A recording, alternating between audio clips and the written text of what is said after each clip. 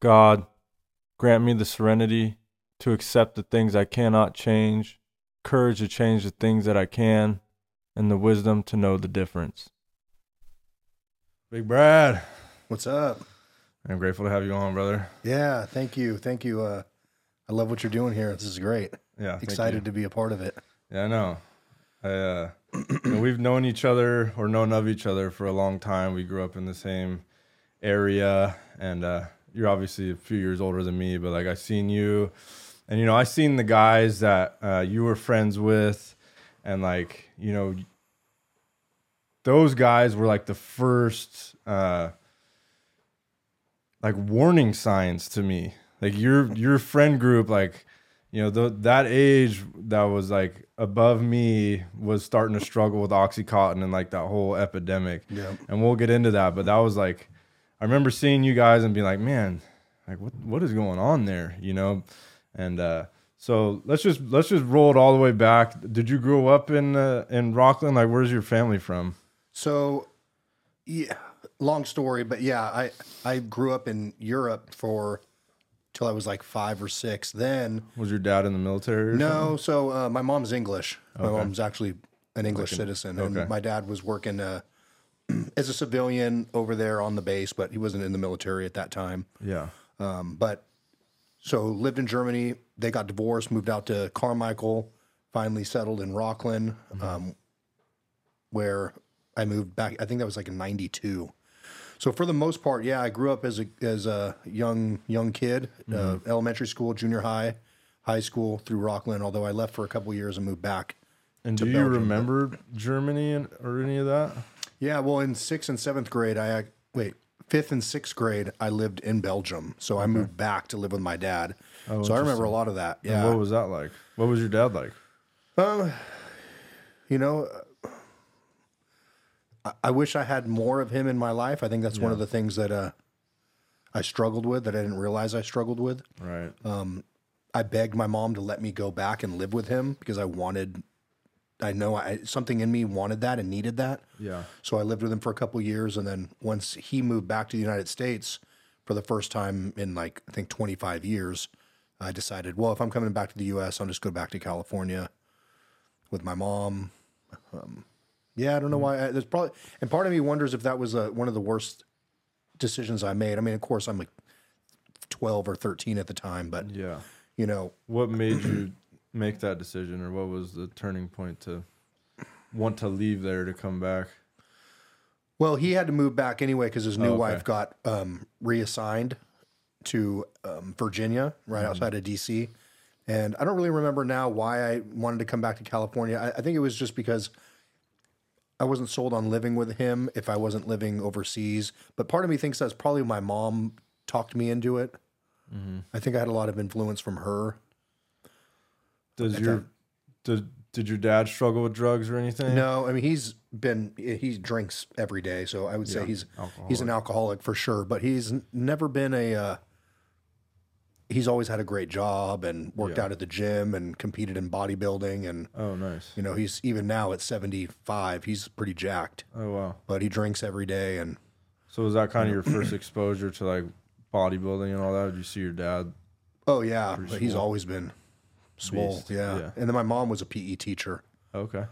So she was always athletic as well. And I remember as a kid, back when Ricky Lake Yeah. and Jenny Jones was Yeah, on yeah. TV, my mom would be watching that trash TV and jump roping or lifting weights and while I'm doing my homework. So I always grew up in an environment where fitness was a priority. Of course, it wasn't for me then, but it did plant a seed in me young that this is something that should be part of my day. And did you play sports growing up, or? Yeah, played sports, every sport like most kids. I played soccer and baseball and flag football in junior high. But then, it's a shame. So here's the thing. In high school, I got in so much trouble, not a lot of trouble, but I got in enough trouble that they told me that my punishment was I couldn't play sports. Yeah. Right? It's kind of the opposite. What they should have done is put me into sports or pushed me more into that direction. Because instead I found an identity with the kids who aren't doing sports. Yeah. And that's usually not great group unless they're playing instruments, right? Band. Yeah, I know. It's a fine line, but in that discipline of like, what do you do with those kids? You know, it was enough for me because I didn't get to play my junior year because I was failing classes, and my parents too didn't let me play 1 year when I was younger, and like it was enough for me to like, okay, I need to like refocus here, you know. But it's so easy to like, be like, well, F you guys then. And like just turn the other way, you know, and lose that direction. So one of the things that I really appreciate about my mom was because, like I said, she was always about working out. We always grew up eating like we never had soda in the house. We never had chips or junk food in the house. We ate chicken and rice and broccoli and tuna helper for dinner. Yeah, I mean that was what we ate. And so when I couldn't play sports in school, and my mom saw I was smoking weed and started to hang out with the kids who weren't playing sports. So she was really diligent about trying to get me involved in something. Mm-hmm. So I did. I found she signed me up for a guitar lesson, and I reluctantly went, and then decided after that first lesson, oh my God, I love this. Oh, cool. And then I became obsessed with playing guitar. Interesting. And then I also got into jiu-jitsu and Thai boxing and did some mixed martial arts stuff for quite a few years there too. Have you noticed, looking back, like, do you feel like you've always had that obsessive personality, like an addictive personality? 100%. Yeah. Totally. When I look back at it now, I even think about guitar. When I would play guitar, I would lock my door and sit in my room and turn the metronome on and just play the guitar. Yeah. Hours and hours and hours and practice. And I would just obsess over it. Mm-hmm. And then when drugs became more of a priority, then I would obsess over that, you know, and immerse myself in that lifestyle with everything I had and go full on. Yeah. This is what I'm doing, you know. Yeah. And then those other hobbies that I had, like mixed martial arts and music, they become less dopamine stimulating than the drugs. So the drugs become, you know, getting high becomes more of a priority. And then that stuff seems to fall so far back that almost it comes to the point where it's like a different life ago. Yeah. But if I close my eyes and I think about it, I can remember like how much I loved that and how happy I was when I was doing those. But along what you said, I mean, everything I've done has been obsessive. Yeah, it's interesting. Like, you look at all like the great minds and people that are like at top level in sports, you know, like Michael Jordan, Kobe Bryant, these types of people, like they're all obsessive. You know what I mean? Like they're solely focused on being the best at what they're doing. They have addictive personalities, and like that's what it takes to be great at something. But also, if that energy is misdirected or you find drugs, like you can easily just go sideways with it. 100%. And you know what I think I love about the recovery community is I just see so much potential. Yeah. Because these people well, we've proven that we will do anything it takes to achieve our goal. Right. And if we could use that same energy with something else, just imagine what can be. I think the biggest thing is getting people to believe in themselves and believe that they can actually do it. Because when you're stuck and you have no car, you got no money, you got nothing, you're freezing cold with a wife beater in negative temperature, you're still finding a way to get loaded, right? Yeah. So if you got that type of hustle and that type of a determination, imagine what you can do if you could just get the belief in yourself. And I think that's a lot of us who fall, at least for me, fall into this addiction and overcompensate with wanting to be known and popular or feared or respected. And it's because we don't feel that way about ourselves. And I think deep inside, we're actually scared, we're actually insecure, and we overcompensate for that by trying to, you know, do everything we can to appear that way to everyone else. But really inside, we're scared. We harbor this fear, this self-hatred, and this. So when we get clean, that's some of the work that, you know, just getting rid of the drugs doesn't deal with that stuff. And I think it's so important to have people who believe in you and tell you, like, look, you can do this. If you could do that, you can do this. If you could hustle cans all night to buy your drugs or scam and scheme to do whatever you need to do, manipulate, I mean, you can build your own business brick by brick, day by day. You just have to have that belief, you know? So I agree. Try not to go on too much of a tangent there, but I think that you're right on. I think a lot of us addicts have that addictive trait, that obsessive compulsive trait.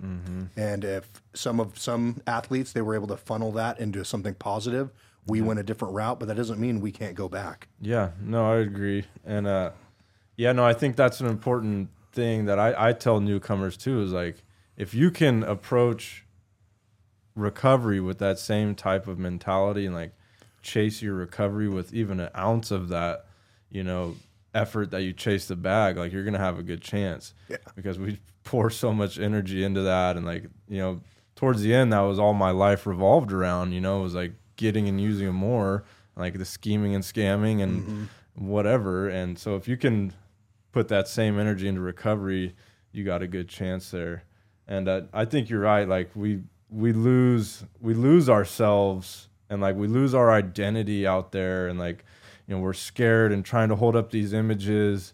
And I know that I would try to portray like different faces and like wear different masks in different environments. I could blend into different places. In Rockland, there's people that have money, so I like learned how to hang out with people that had money there. And then I could, just go down to North Highlands and like freaking hang out with the gangbangers down there, and like, and be believable in both environments, because I didn't know who I was. Exactly. Like I can act because I don't know who I am. Yep. And when we take the drugs away that, are helping us to mask all these feelings and insecurities, then you're left with your raw self. And then it was like, well, who am I? Yeah. You know what I mean? Yeah. Like, and it's been a process of like really learning who I am, and like, but think about what a skill that is, that you can chameleon yourself into these different environments. I mean, because I felt the same way. It didn't matter where I was. Yeah. I felt comfortable that I could fit in wherever I was, at least surface area. Like I'd always have that imposter syndrome inside. Yeah. But I knew that I could play everyone where I was. And what a great tool to have, because if you are able to blend in all these different environments, imagine if you just wipe that slate clean, use those skills, and immerse yourself into an environment where people are successful, where they have goals and drive, and then you feel comfortable, chameleoning into that, and then it's like you fake it till you make it. Eventually, you hang around successful people, then you start to become successful, and you're able to do that because you've had the experience with jumping through these different friend groups or circles, and going from Rockland and I know my manners, my manners, and then then we could be down at the branch or in prison, and running a whole different type of attitude. Yeah. So then but then it does get confusing. You lose sight of who you are. So I think you're right, and like that's kind of what I did when I got sober. Was like, okay, who do I want to be? Like, where do my morals and values actually stem from and align with? And then I looked, to the internet, to like YouTube, and like found some mentors on there that I could like follow and listen to, and then try to do what they're doing. Like try to read and they're all doing similar stuff. They all have habits and patterns of behavior and morals and principles that they stand on, and they're like dedicated to their craft and have a daily structure and eating habits, exercise, relationships, discipline, all these things. They're all doing the same things, and it's because they work. So I saw these things, and then you go to these recovery meetings and you see the guys that have their stuff together, and like, okay, I want what that guy has, and we mimic those traits, and like practice those behaviors in our own life until you start to get some of that. And that's just kind of what you got to do in the beginning. You know what I mean? Yeah. I'm still trying to find who I am, right? I'm it's still a on process. that. I'm still on that journey, right? And Me just when too. I think I got it, Me too. I wonder, And I think in the beginning, it's so important to get connected with people in recovery. I mean, it's all the time. It's important, but in the beginning, hitting those meetings regularly, finding your place in that community is great. But I'm going to say something that might be, a little controversial. I don't know how this is how I feel, and this is my struggle. Is some people dive so addictively into the recovery life, and then that becomes their whole identity and their whole obsession, and there's no other goals outside of that. So I think that it's really, really important to have a grounded foundation in recovery, working the steps, having a sponsor, and having good people in your circle, and attending meetings. But eventually attending meetings every single day with no other aspirations in life, that's not for me, right? I need to have some other goals. And I think that's why it's great, like what you just said, is finding some other people who have other goals outside of this. Like being clean and sober is foundation. If I keep that, everything else I can build, but I still need other bricks to build those other things. So I can't just rely on my foundation to be there and then all of a sudden the house builds. Like I need to have that foundation, but at the same time, I need to be putting those bricks, brick by brick, to build the house that I want. Yeah, no, I agree 100%. I'm the same way as far as like, wanting other things. And that's like, that was part of what kept me sick too, was like I wasn't living up to my own expectations, and I wasn't living up to my own expectations because I was using. Yeah. So it became like this vicious cycle, and I always knew I was worth more than what I was putting out there, and that gave me shame, and like guilt inside. And so, for me in sobriety, I definitely like had goals and ambitions, but I think for people in early recovery, and for me too, it was just like my first year of sobriety, I just had to be tunnel vision. Like, this is all I'm doing. Totally. You know what I mean? Like recovery and God. Agreed. I don't want to hear anything about drugs. I don't want to hear anything about violence, sex, any of that. Like I have to swing the pendulum back all the way over. You know what I mean? Because I was lost in darkness. So I needed to like be all in this way, and then I can find some balance. You know what I mean? But totally. I mean, I don't know about you, but I even changed the music I was listening to. Yeah. The music I used to listen to, I would listen to, and then I would start like, fantasizing or rationalizing or like singing along, and then 100%. Puts you right in that mood. Yeah, then I'm back in that mood. So I had to change the music I was listening to, and now I can go back to it every once in a while and be.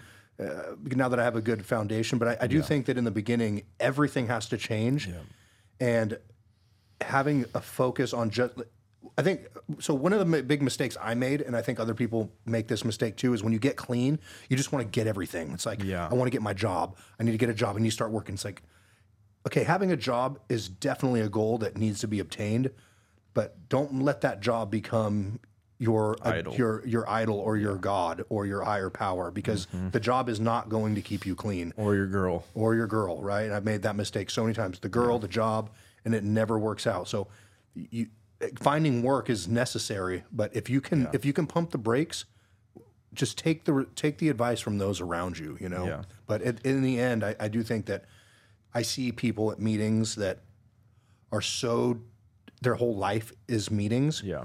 And then I don't see them really growing outside of that. So I feel like the trick is to find a balance where. I agree. Balance is everything. And I think what you said about like having recovery as your foundation is critical. Like if you have to stay connected, you have to stay grounded in recovery and put recovery first in your life. Mm-hmm. Because if you don't have recovery as the foundation, like things get weird out there, and we resort to our old thinking and behaviors. And if like recovery is not at the forefront of your life, and like you don't have relationships with people in recovery that really care about you, you're bound to slip up, So having recovery as your foundation to build everything else off of is critical. And then having God at the forefront of that recovery, and like building your recovery foundation off of your relationship with a higher power. And then from there, you set yourself up for success. And even when things get weird, like you can always resort back to that, and like build off of that. Whereas like, if I don't have recovery, I can't do anything else. Mm-hmm. I can't hold on to jobs. I can't I always go back out, and you hear it all the time. Guys that relapse, I always ask them like, what happened? And it's always stop coming to meetings, stop talking to my sponsor, gave up my service position, and then all of a sudden life showed up, something happened, and then you're back out there.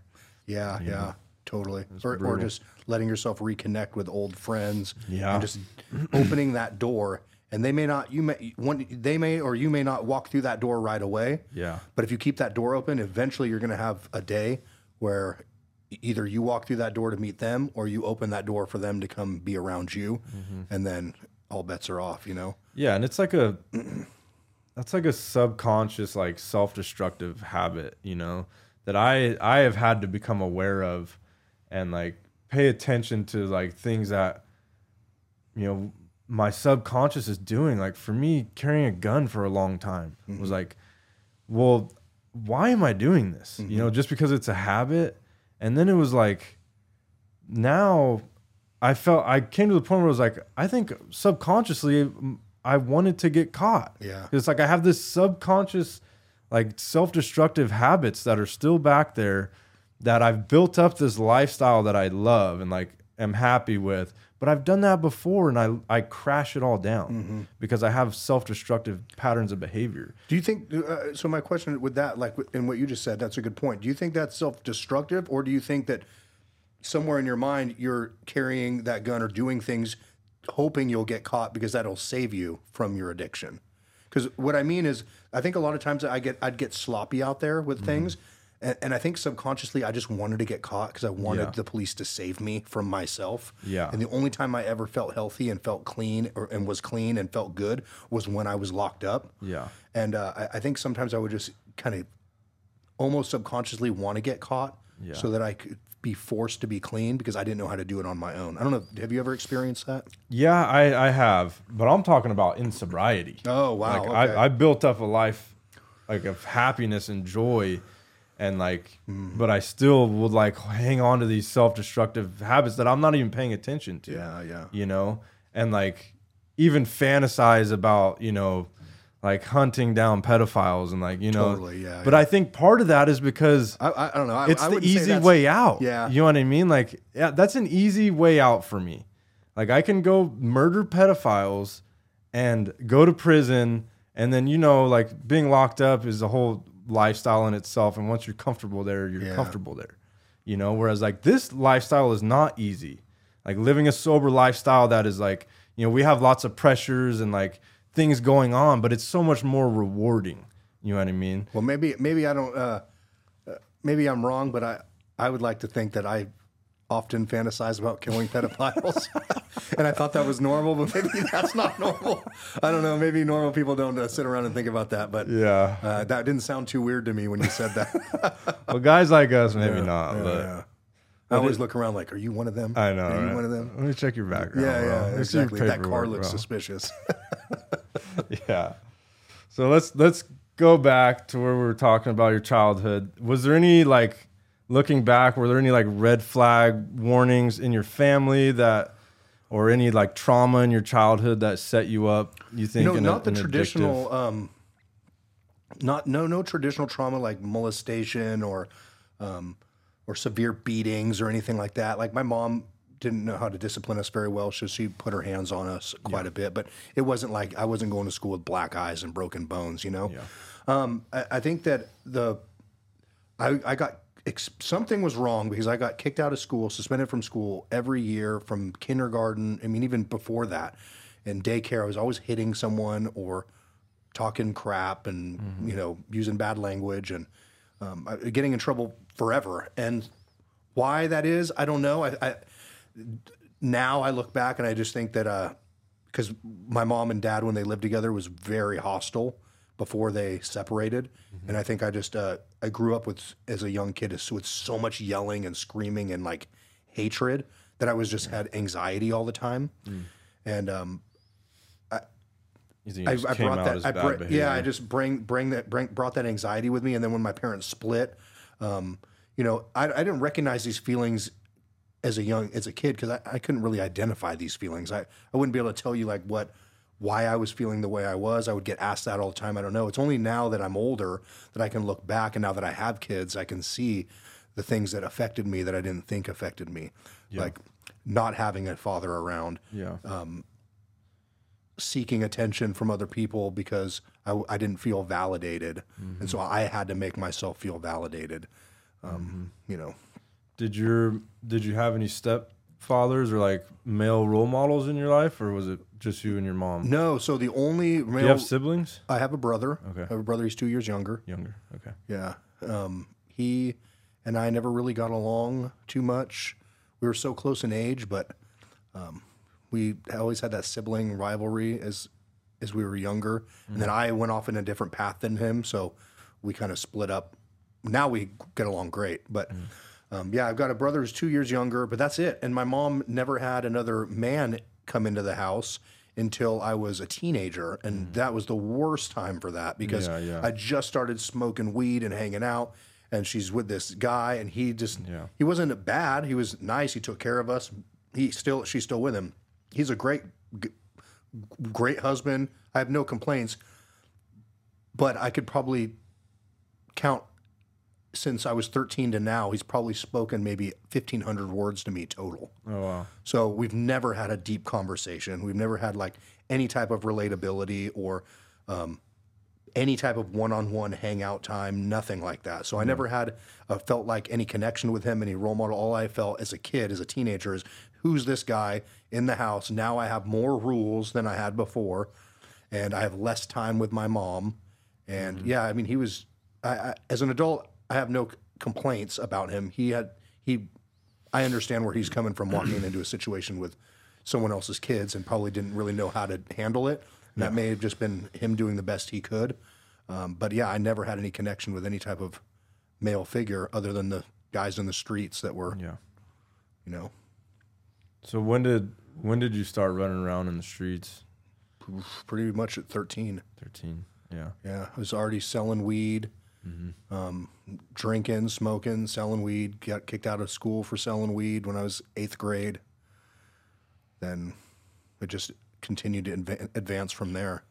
And how do you think that started? Like, were you idolizing things you saw, or was it just friends you were hanging out with? Yeah, you know, I think a mixture of all of that. I idolized certain things, but I kind of knew better than to do some of these things until you get to the age where kids are experimenting or hanging out with different kids that you find are cool.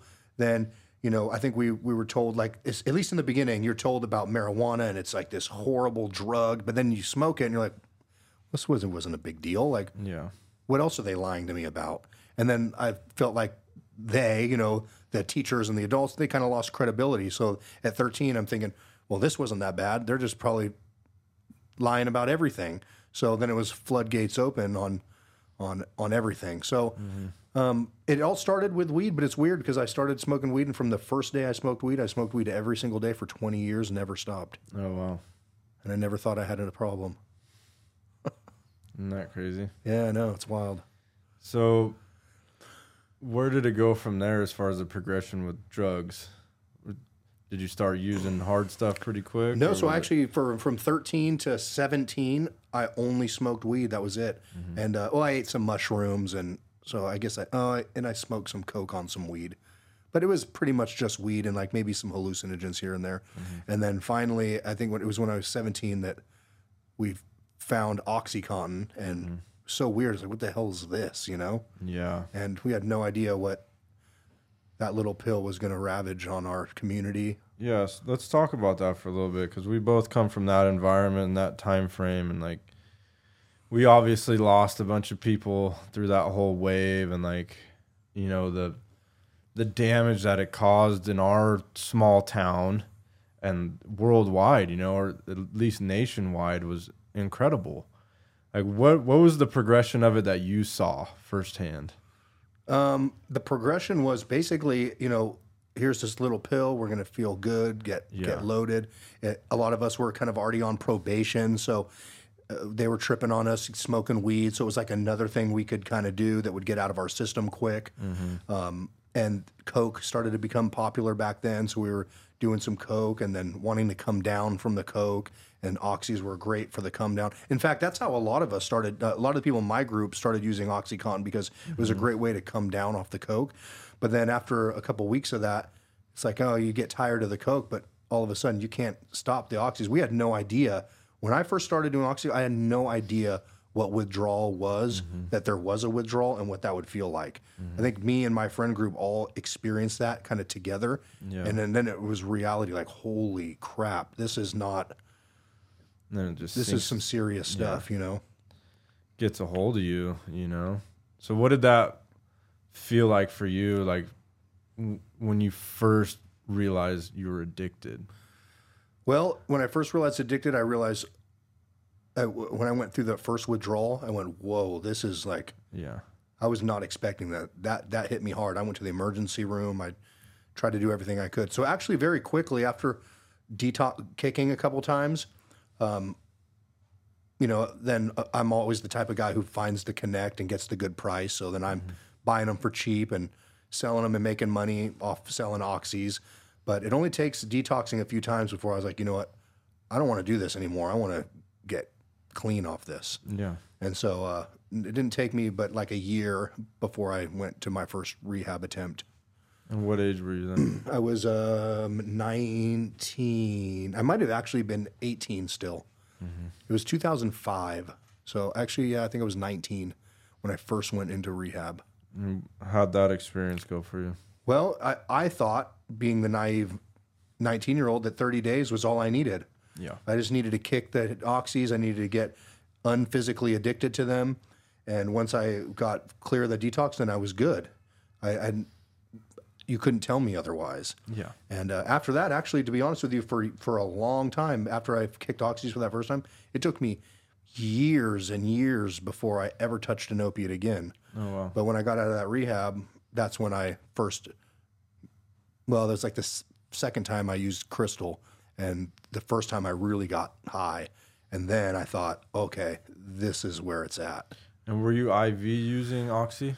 No. Okay. I back then we snorted them. Later, people started smoking them. I guess we didn't know anything about that, but we used to snort them. That was the only way that I knew to do them. Then eventually, people started shooting them, but I didn't get into using needles until later in my 20s. So you got out of that rehab. Were you introduced to like 12-step stuff? Or Of course, yeah, I was introduced to it, but I would look at the 12 steps and decide. Oh, I'd sit there in the meeting and say, okay, I just worked the first 3 just staring at it, you know. Okay, I'm there. But even though I'd say that to myself, I really didn't believe in a higher power yet. I really was still justifying why I wasn't powerless yet. And that, well, yeah, my life was unmanageable, but I could start to manage it if I get out of here and get a job and get the right girl and, you know, all of that stuff. So, yeah, I had a taste of that. But I was, you know, at 18, 19, no one can tell you what to do. Yeah. I mean, I look back at you couldn't tell me anything. I'd be in the rehabs and I'd look at the guys who just did 10 years in prison, and I'd be more excited about doing that than getting clean. You know, I want that experience, not this guy talking about, oh, my life's great and I'm clean. I'm like, being clean, that sounds boring. Going to prison for 10 years, that sounds more fun. Yeah, you know, that's how sick I was. And I couldn't learn from anybody else either, you know. It was like, I saw you guys struggling with it, and it's just like, it won't happen to me. Like, for whatever reason, it's just like, I just have never been able to learn from other people's mistakes, you know. And so I had to feel those for myself. What was your experience like with God as a kid? Did you grow up in a Christian household? This is a great question. I love this question. I'm glad you asked this question. So, no, my family, whole family, no belief in God, no mention of God. I had neighbors, kids that went to church, and I'd go with them because, you know, there would be donuts afterwards, or because I wanted to hang out with them afterwards, and I would just go. But never really believed in God, never thought it made any sense as a kid. And then as I got older, I actually started to hate the whole concept of God and Jesus. And why do you think that was? you know, because I just thought it was so, I would look at people who would believe this stuff, and I would think, man, you seem like such a smart person. Like, how can you be so Naive, dumb to believe this stuff, right? And I would argue with them, and I was chronically arguing with people who believed in God and giving them the points why I thought it was wrong, why I didn't believe in it, why it was trash. Every time I would try to go to rehab or attempt to get clean, I didn't want anything to do with this God thing because I just thought it was hocus pocus. I couldn't. What was your reasoning? Like, what were your reasons? Because, you know, so the reasons I didn't then is now I look back and I think what I was doing was I was letting these little stories throughout the Bible. I was trying to take everything too literally and find reasons why it didn't make sense. Yeah. And again, I mean, to be honest, to believe in a God who created all of this was it's challenging to wrap my mind around. You know, it still is challenging to wrap your mind around. But it's now I look at it as it's the simplest explanation for all of this. But why I didn't see that before is a long story. I don't know why I had so much disdain for it. I think to sum it up, the reason I hated Christianity and I hated the concept of God was because people made it look bad. Yeah. It was Christians that make Christianity look bad. It's religious people that make religion look bad. And I was looking at people to force or reinforce my belief in God, but you can't do that because people are flawed and people are terrible, and people will use religion or anything to control people and into power, but that doesn't mean that it's not true. Yeah. Just because the Crusades, and you have all these religious wars and people killing over God, those are people killing over God. When you look at the actual scriptures and you start to read what Jesus says, he doesn't say kill in my name. No. He doesn't say attack the heretics with death.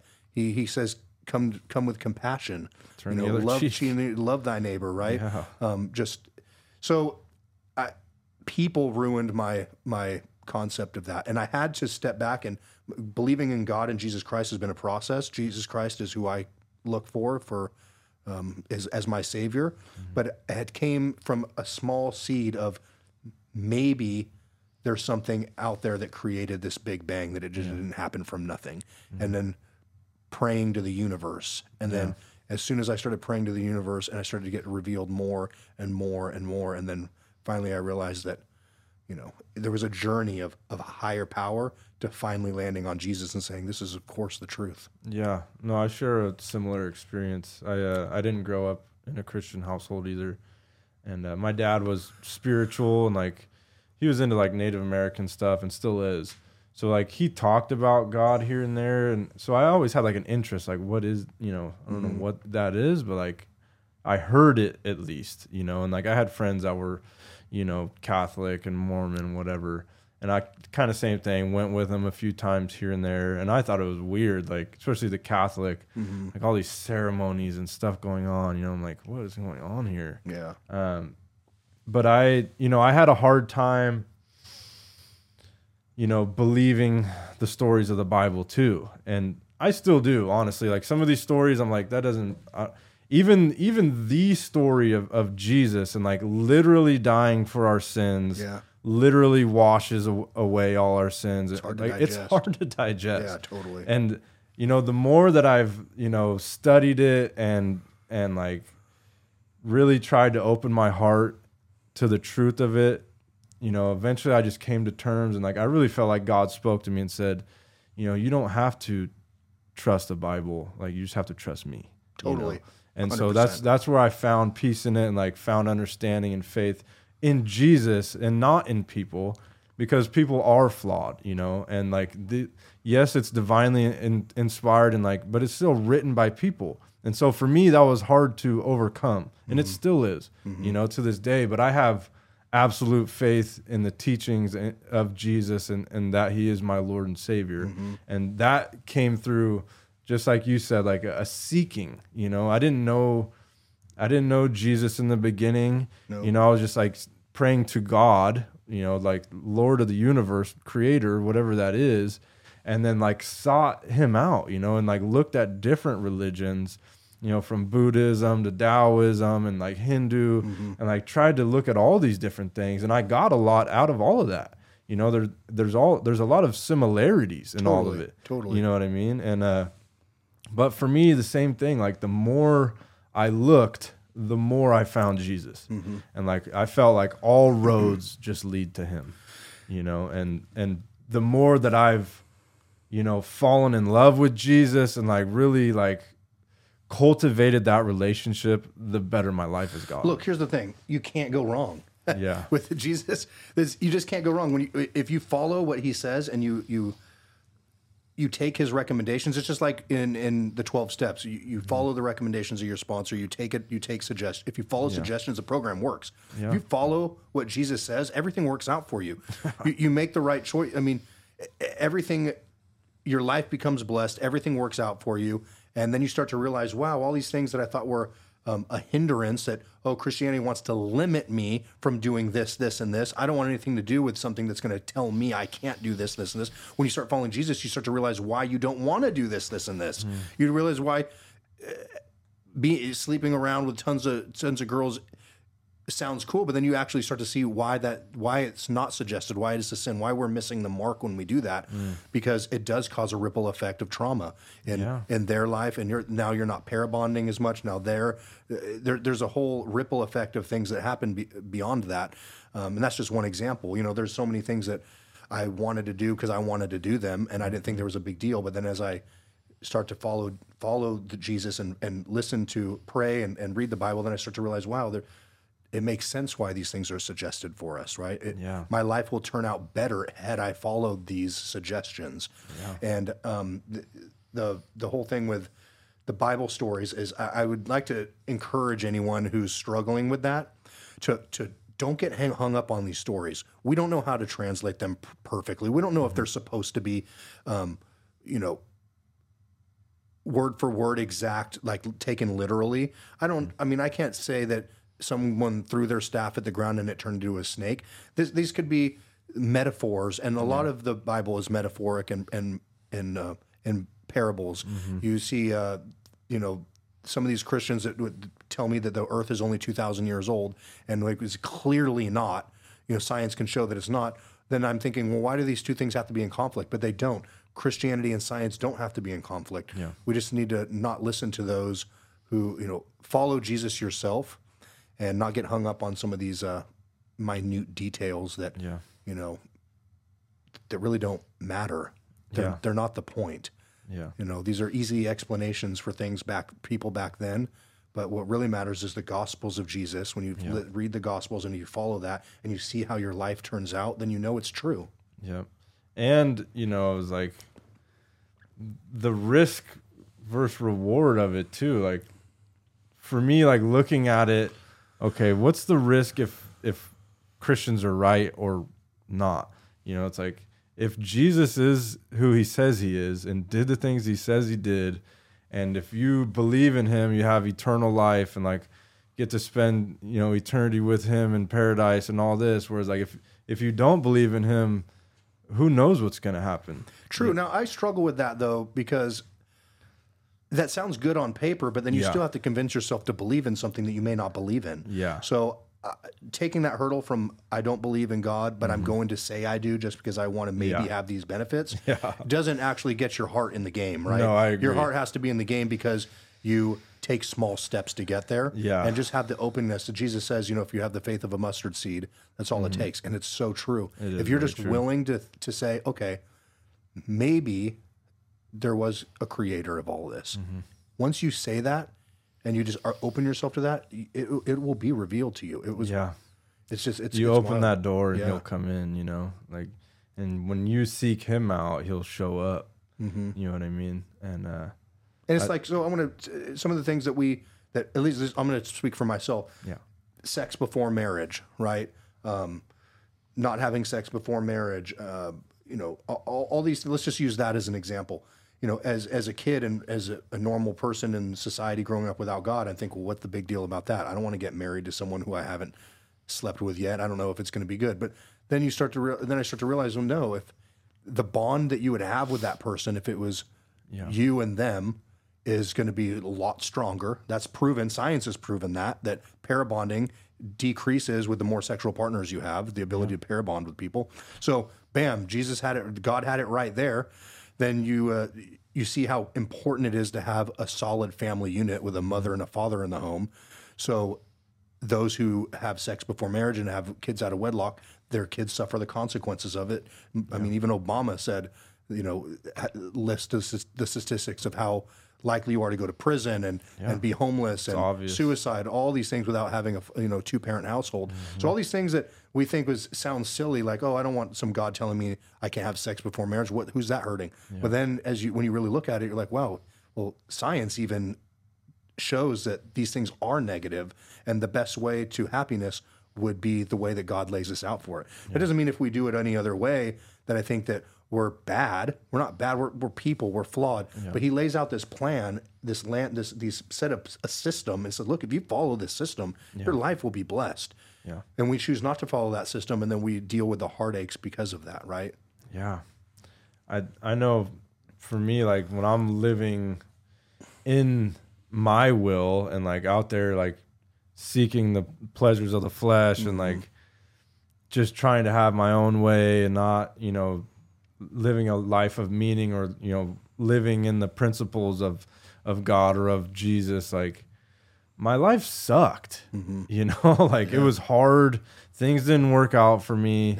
Yep. I felt like I was fighting upstream all the time. Like it was a struggle, and like, there's the saying, if you do hard things, your life will be easy. You do easy things, your life will be hard. Yeah. And like living a life of discipline and that's part of, living a Christian life is having discipline and walking, with morals and values and like trying to walk in the principles that Jesus laid out for us. And it's hard. It's real hard. But through doing that, the blessings are just like poured out upon us, right? Like, and it's not always great, but we have the foundation to fall back on when things get ugly. But most of my life is just incredibly easy and blessed because I'm living this lifestyle and I've chosen to follow, those principles and like chosen to walk that narrow path. Yep, It's made all the difference. Totally. My whole life has been about instant gratification and going with what feels good at the time. Yeah. But there's always a debt that you pay for that. Yeah. And when you follow God, which is really hard, like I struggle with it all the time. Like I'm saying this out loud, but every day is a struggle. I my eyes veer, my brain runs, and I think about a lot of things that if I said out loud, people would probably be a little concerned about. But through seeking God and being open to letting Him be in your life, it's crazy that you want to go the other way.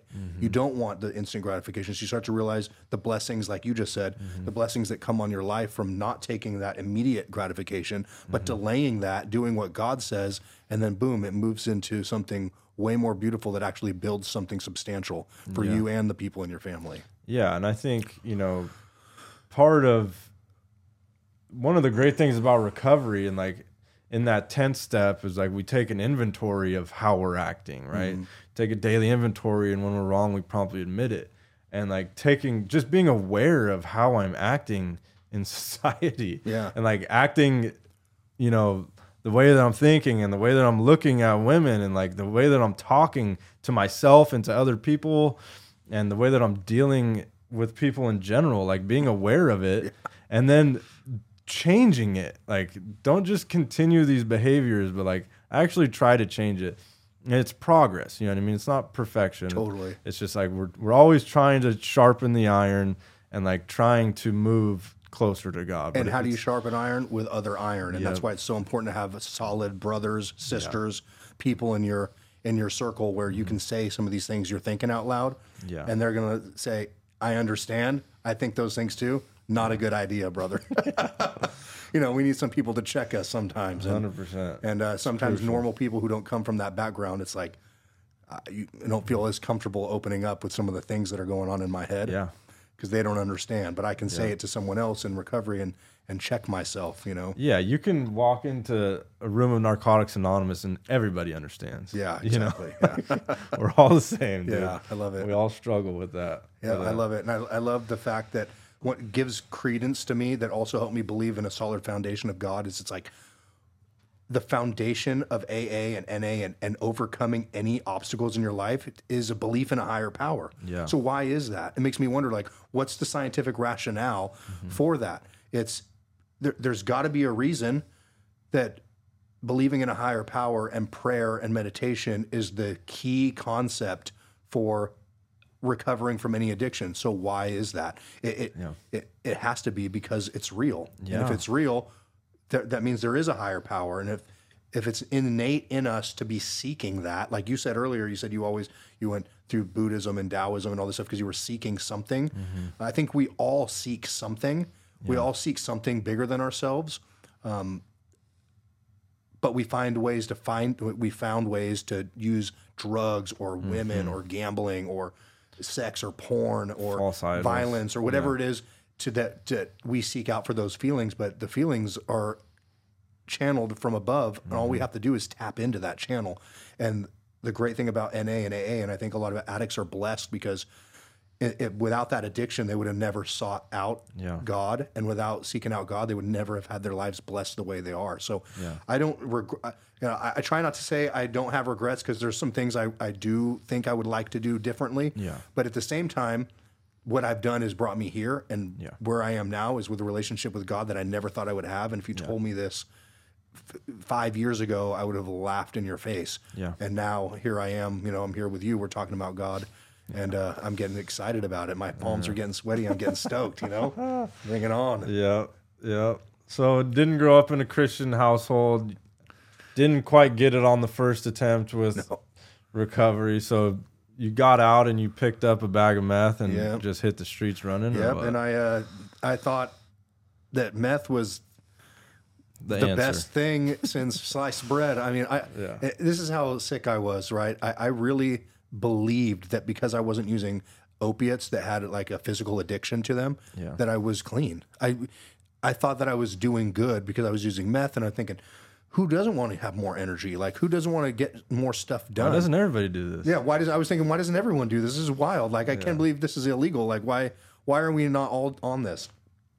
And I really, I say that and I'm laughing now, but I really believed that then. I really thought that, well, there's no physical addiction, so it can't be that bad. I can quit anytime I want. Sadly, that's not how it works, right? Yeah. Because it really wasn't about the physical withdrawal from opiates in the first place that we like to tell ourselves. It was the fact that we felt high and we did it again and we did it again. And why did we do it every day?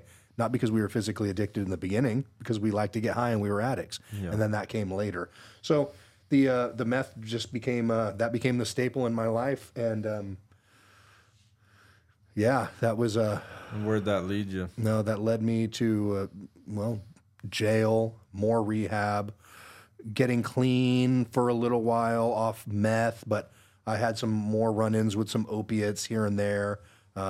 Always drank and smoked weed in those in-between times that I was clean. Mm-hmm. I would think that I'm clean. I would tell people I'm clean, but I would be smoking weed every day or drinking on the weekends. Mm-hmm. Drinking was never a big thing for me, but, I'd go out with friends and I'd get hammered and, but smoking weed was always something I did intermittently, and I always thought I was clean, but it would always end up leading back to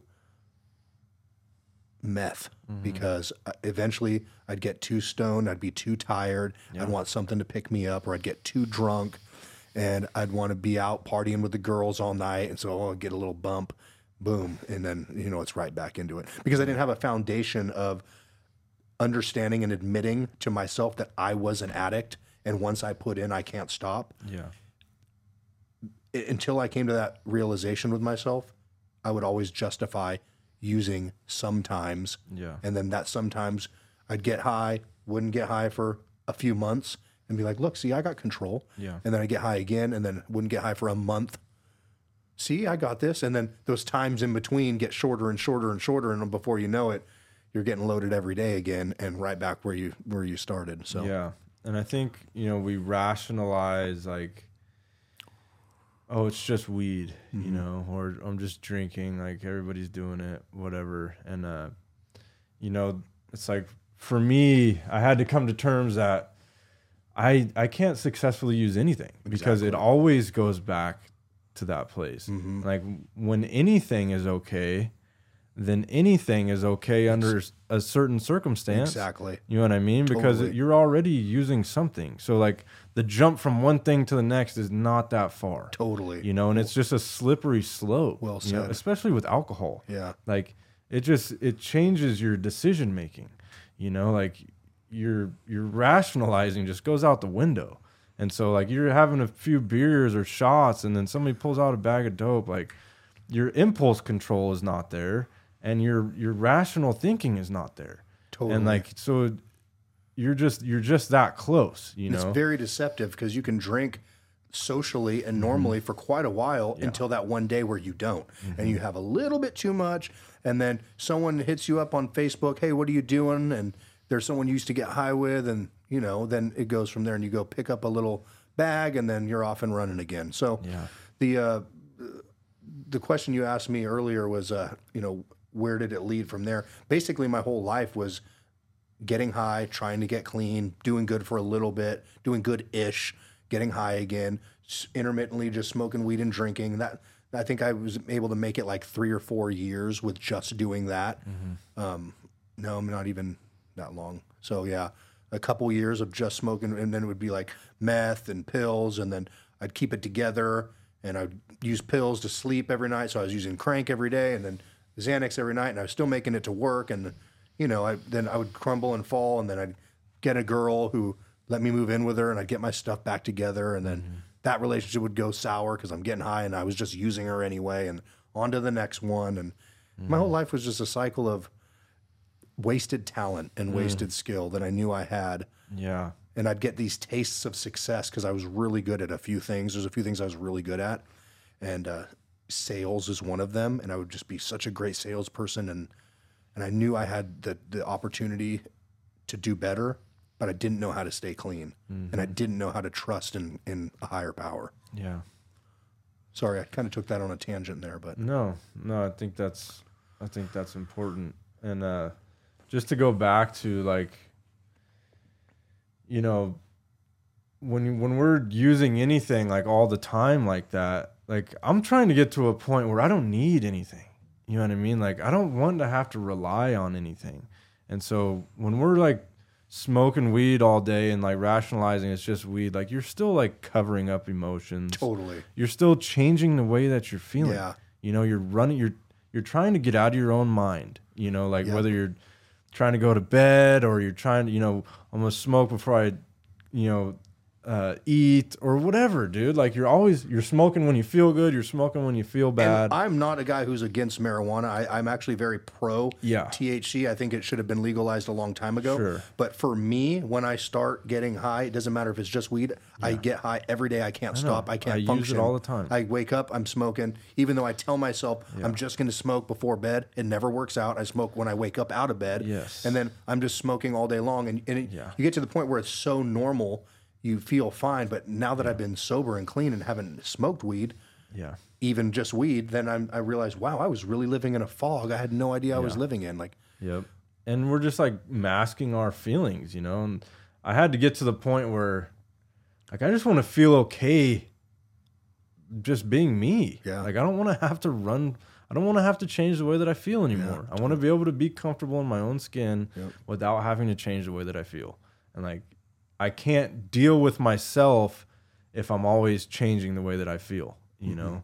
And so I had to come to terms with that. And I could never use it successfully anyways. Like, it always just led me back to places I didn't want to be. So through your meth use, is that when you started to really get into crime and stuff, or where did that? Well, I was into sales for quite a long time, selling heroin, selling meth. I mean, I have a lot of good stories about this, and we could go on forever about, how much dope I sold, what I was able to afford, how I bought a house, all this stuff, right? But really, what matters to me is how you can go from this life that you get so entrenched with, like it becomes, like I use the term, it weaves into the fabric of who you are. Like getting high, selling drugs, doing crime, you get connected with people, which some of those friendships were real. Like, I have some friends that are hard not to talk to anymore that are in that life that I love them, and I hope they get clean. There's quite a few people, and it's so hard. You become somebody, and you become good at something, and you belong, and that life is intertwined with who you are, that it's so hard to break that. It's so hard to move away from that, but there is a way to move away from that, and it does get better. And I know people say that, and it's hard to understand that. But if you are an addict out there who's willing to do crime and go do 6 months or a year in jail, and you're doing that over and over again, or you're out there, you're not working, you're just living couch to couch streets for 6 months or a year, why don't you just try it? Yeah. Take that 6 months that you were going to do in jail and go try getting clean and see if your life gets better. Yeah. Pray every day, even if you don't believe it. And I promise you, things are going to change. Yeah, like buy in, you know what I mean? Like, actually give it everything you got, like, really, I mean, drink the Kool-Aid, like give it a shot, like, give God an opportunity, like, really seek him out, really ask him to come into your life and like really buy into these programs too, and like build relationships in these rooms and work the steps to the best of your ability. Actually get honest with yourself about the things that you're doing and have done, and like, why was I doing these things? Because that was a big thing for me. It was like figuring out what went wrong here. Yeah. You know what I mean? Like, how did I go from that guy to this guy? Because the man that I became through crime and through the streets it's not who I am. Mm-hmm. You know what I mean? Yeah, I built an identity, and like you said, like it became who I was through habit and like through building relationships. But at the end of the day, it's not who I am. Because as a sober-minded individual, I don't make those decisions. You know what I mean? That's not who I want to be. Yeah. I don't lie, cheat, and manipulate. I'm not out committing armed robberies, poisoning my community with drugs. Like, that's not the morals and values that I hold. Mm-hmm. And that's not who I want to be or strive to be. And so, you know, for the guys that are out there, like, you know, look at us, look at guys like us that have lived that lifestyle to the fullest and, you know, have played that game all the way through. And, you know, we all know, like, the streets are a lie. The streets don't love you. No. You know, there's nothing really out there at the end of the day. The best thing that comes out of those years in the streets are relationships. Yeah. You know, like, those relationships are real. Like, you bond through trauma, and you bond through, you know, those lifestyles and all that. Like, that's a real thing. I would say resilience too. You become really resilient out there. And if you can use that for good and believe that you can do it, because you can, just because you've been out there for 10, 15 years. Yeah, it gets harder as you get older, for sure. But there's a place for you, and you're resilient, and you know you're resilient. You need to believe that in your heart, because I know that you are, not just you, but any addict out there who's been on the streets 15 years. You've got some strong courage. You got some strong will. If you can direct that into something else, I mean, the world's yours. And if nothing else, you've been out there and you've done time, you've done crime, you've done all lying, stealing, cheating, all that stuff. You have a story that you can share that will impact someone else. Yeah. And when you see your story impact someone else, that gives you fulfillment, because you're making a positive change in someone's life. 100%. And there's nothing better to stay clean or to have purpose in your life than to help other people. That's what like instantly gave me like meaning, and like gave all of my struggle meaning. Like, all that pain doesn't have to be in vain. Like, we can use those experiences to help other people. And like, all the negative, like, turmoil and chaos that we caused in our lives, and for the people, you know, that care about us, like, all the harm that the devil used against us, like, God will flip the script and use all that pain for purpose. Yep. And you can use all your experiences to turn back and reach out and grab somebody else's hand and pull them out of the streets. I like that. I hope anyone listening doesn't steal that tagline, "Pain for Purpose." Yeah, no, we're gonna trademark that on something. Yeah, we should make Pain some for shirts. Purpose. Yeah, some shirts. Yeah, I like that. It's the truth, though, you know, like. And then because I spent so long, like, felt like I was wasting my life and potential. You know, like, just wasting these years, fucking smoking heroin off foil. Yeah. You know, just sitting in a room and, like, you know, no meaning to what I was doing, you know, just pleasure seeking. And so all that doesn't have to be in vain. You know, like, you can use your story to help other people. And if you can do that and help one person, it's all freaking worth it. Yeah, I know. You know, that's the truth. And that's why it's so important for us to do things like this, and to, you know, to show up to these programs and to share our story and to help other guys, you know. No, and it helps us too. 100%, because when I'm feeling like I don't want to go to a meetings, or I don't want to go somewhere else, it's not always about me, just me showing up. And when people are asked, who in here has a year or more recovery, and I can raise my hand and I can be an example that it does work. Sometimes that's all I need to be there for. I was called to show up because someone saw my hand up and it gave them hope. Right. Or that I look around and I see someone brand new straight off the streets, and it reminds me, oh crap, I know how that feels. Thank you, Lord, for being with me today and taking me this far. And it brings my gratitude back, you know, and the reality that one bad decision, I'm one bad choice away from that. Yeah. It's important to go to meetings and hear those newcomers. Yeah. It's like our lives get good out here. Totally. You know, like we build a good life and like we forget, dude. You forget what that felt like. Yeah. You know, and that's why I like doing H&I meetings, because I get to go back into these places, like into rehabs and jails and stuff, and like get to sit down with these guys, and I've been there. You know what I mean? I've sat in those cells, I've sat in these rehabs. I know what that feels like, and I know what they're feeling like, and it works both ways. I need to see and remember what they feel like, and they need to see somebody that's made it out, that's been in the same chairs. You know, so it's a mutual benefit. Absolutely. And one addict helping another, right? That's how we do it. Is without parallel. Yep, that's how we do it. So you ran all through your 20s and then into your 30s. And what was the turning point where you were like, what was your rock bottom? Like where were you at before that? And what happened that made you change your mind and want question. Something different? What would people have asked me this before, and what's your rock bottom? I hit rock bottom so many times. I mean, what you would have thought my bottom would have been a long time ago wasn't my bottom, right? And so you can always dig deeper. Yeah, and it's not always deeper. It's more like sometimes a lateral movement. Like it's just as deep, but it's like somewhere else. It's somewhere else and something else, and things have had time to weigh on me. And I think that having my first son, taken away from me. And that put me into a really quick downward spiral when I lost custody and guardianship of him. Yeah. And then I felt like there was no hope. I felt hopeless, that there was no chance. I spiraled out of control. Then I had another kid, and I was going to get it together. But I didn't really know how to, and I don't think that I really wanted to fully. I wasn't ready to get clean. I still thought that there was hope for me to do. There was still hope to cope and do dope, you know, but there wasn't. So then I lost that kid, and CPS took him away. And so now I've lost two kids, and now I'm like totally feeling like a failure, like a total loser, and going downward into a deeper spiral,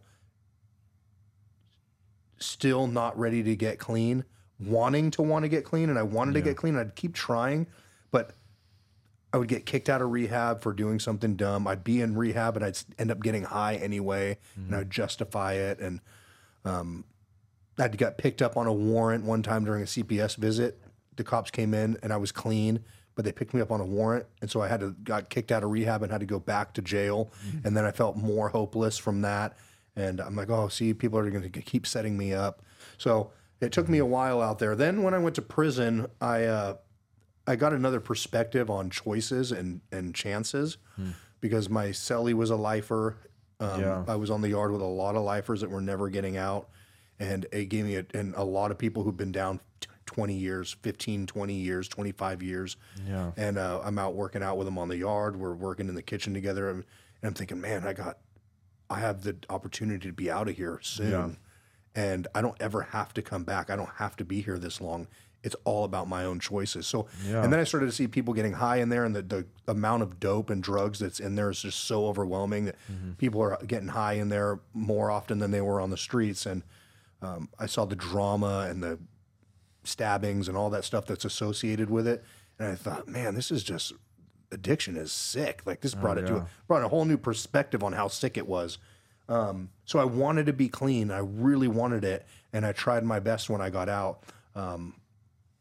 But I didn't get connected.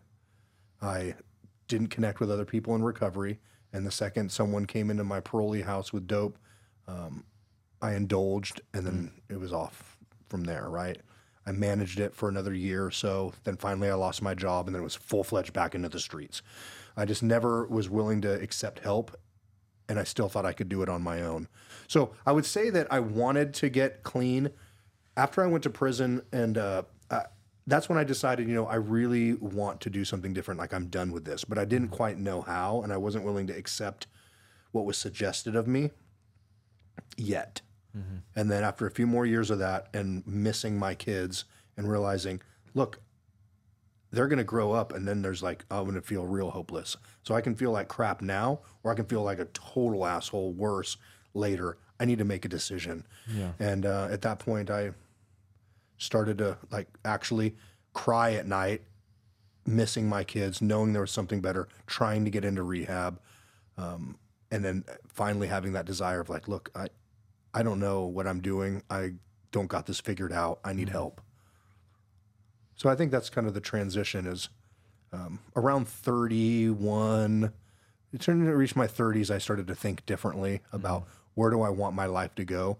Yeah. In my 30s, it's like, okay, am I going to continue this life of if I just going to keep doing this in and out of prison thing and, jail, prison, and streets for the rest of my life, or am I going to get it together? Because there comes a point where it becomes harder. What am I going to do? 40, 45, and then try to get clean, and then now I have that much longer of a gap in between employment and skills and the willingness to learn an old dog new tricks. Like then my kids just hate me because they're grown up and I'm too old. And so then I had to make a decision, like, what do I really want with my life? Yeah. And I want to be clean, but I don't know how to do it.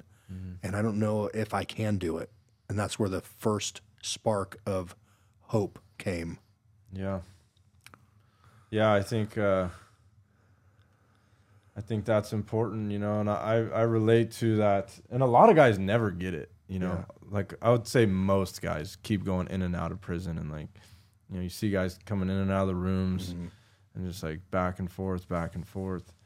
But I felt the same way, like when I lost custody of my daughter.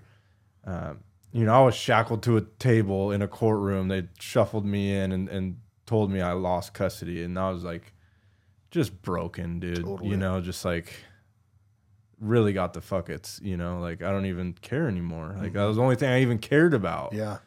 So now you take that away, and then like my hatred for women after that and like through the whole experience, just really hurt, dude. A lot of pain from that Anything you can do to not take responsibility for yourself. Oh, yeah. Right? Just blame everyone else. Yeah. It's easier that way. Yeah. Instead of to look at yourself and be like, look, I'm the one in control here. I'm the one making these decisions. I know. I didn't even realize that until I worked that 4-step. Totally. Yeah. I worked that 4-step and I was like, oh, Yeah. I'm actually the problem. Yeah. Yeah.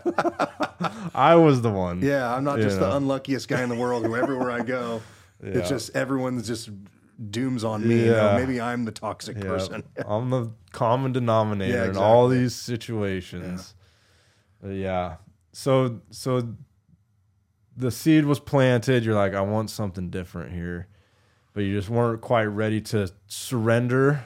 Is that you had to do a little more? This was a process that happened over and over. And a lot of times throughout my life, I was like, I want to be clean, but I don't want to stop smoking weed. I want to be clean, but I really don't. I just wish I want to be clean. That was kind of how it went. And then finally, after being out there and just coming to the realization, like, look, if I don't get clean, I'm going to spend the rest of my life locked up because the things I'm doing continue to get progressively worse and worse.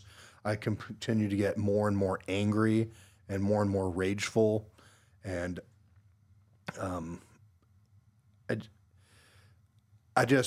it's been a process to want to get clean. Even when I came in this time, this last time that I went in, I was determined that I really wanted it. And I think that because I really wanted it, I was willing to pray to a God I didn't believe in. And that was the turning point when I started to actually pray, even though I didn't believe. I just went through the motions. And then it's something that you can't explain. Yeah. Someone just has to do it to feel it. Yeah.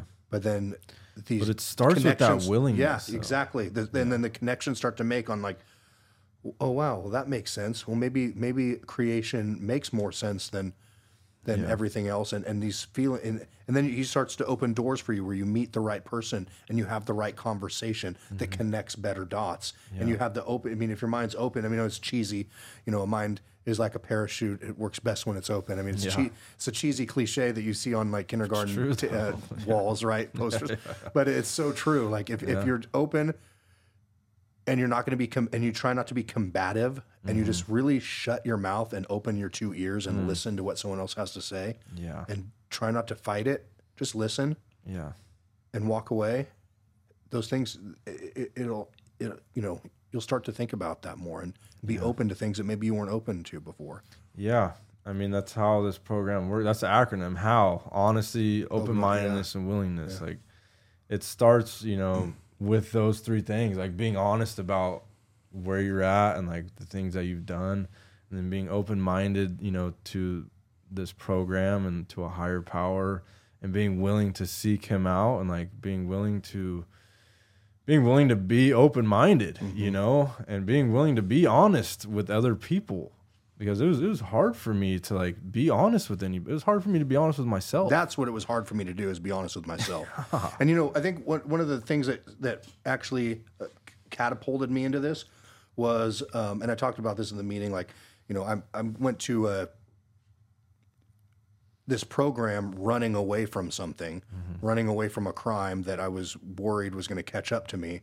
And it was started with a 911 prayer, God, please get me out of this, and I'll do whatever it takes. I'll seek you. I'll do. So as I'm sitting in rehab, wondering if this act of violence is coming back on me, I'm trying to appease God that I don't believe in. And I'm like, okay, my counselor gives me a book. Look, God, I'm doing the book. Please don't let me. But then through doing some of this work and reading some of the Bible and then showing up to the church groups and trying to I was doing it for the wrong reasons at first, right? I was doing it because I thought that it would somehow, it was like a karma thing. Like, I'm going to do this and hopefully this won't catch up to me. But what happened is, through seeking that, even if it was for the wrong reasons at first, it opened my eyes and opened my heart to realize, wow, this might be real. And then my life everything started to unfold. And some of it's hard to put into words,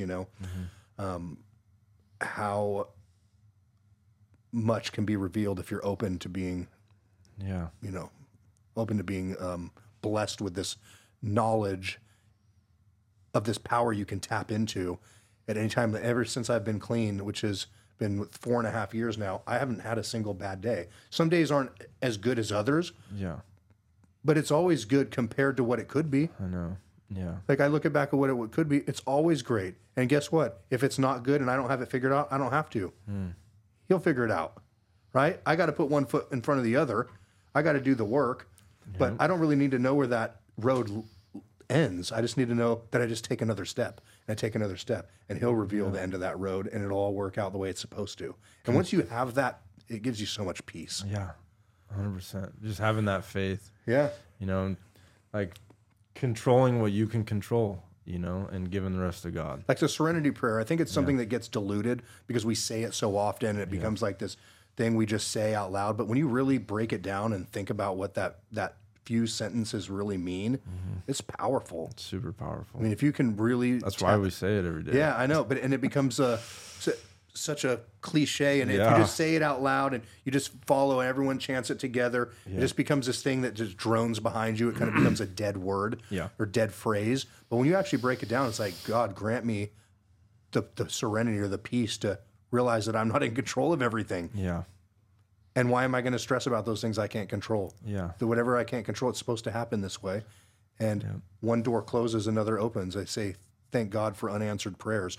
Can you imagine if everything that you wanted before happened? You wouldn't have the things you had today. I can't imagine. If I got the girl that I wish I wanted a few years ago, who knows what kind of disastrous mess I'd be in, right? Yeah. If I got this job that I wanted in the past, and I was perfect example, I got this job, I wanted it, they hired me on, they did a background check, I'm burnt, right? Then I get another opportunity for another job, and ends up being way better. Yeah. And so while I'm mad, cursing, God, why are you shutting these doors on me? I'm trying to do everything right. Yeah. Well, yeah, if I was just patient enough, I realized he opened another one for me that was way better, and I was able to touch and bless more lives through this other door than I would have here. So, these things that we think we want, Yeah. And it's hard. It's hard to, I would say it's not hard, but it takes time to get to that point of like just having complete faith in God and like in the process. And you have to experience things like that. You have to live in that faith and then have the retrospect to be like, wow, that worked out exactly how it was supposed to, and through having that faith, like, it saves you so much like stress and anxiety, because you're not constantly worried about the future. You know what I mean? We control what we can control, our actions and our reactions to things that are happening, and then give the expectations and the outcomes to God. And whether that works in our favor or not, like, it's working in God's favor regardless. And like, I'm all in for his favor. Totally. Anyways. I've got a great story actually. That this is probably this is a perfect example. I knew a girl actually. Car broke down. Of course, that's miserable. That sucks. Your car's broken down. Yeah. So all upset. So we have to call a tow truck and whatever. End up getting this Uber ride. So Uber comes, picks us up.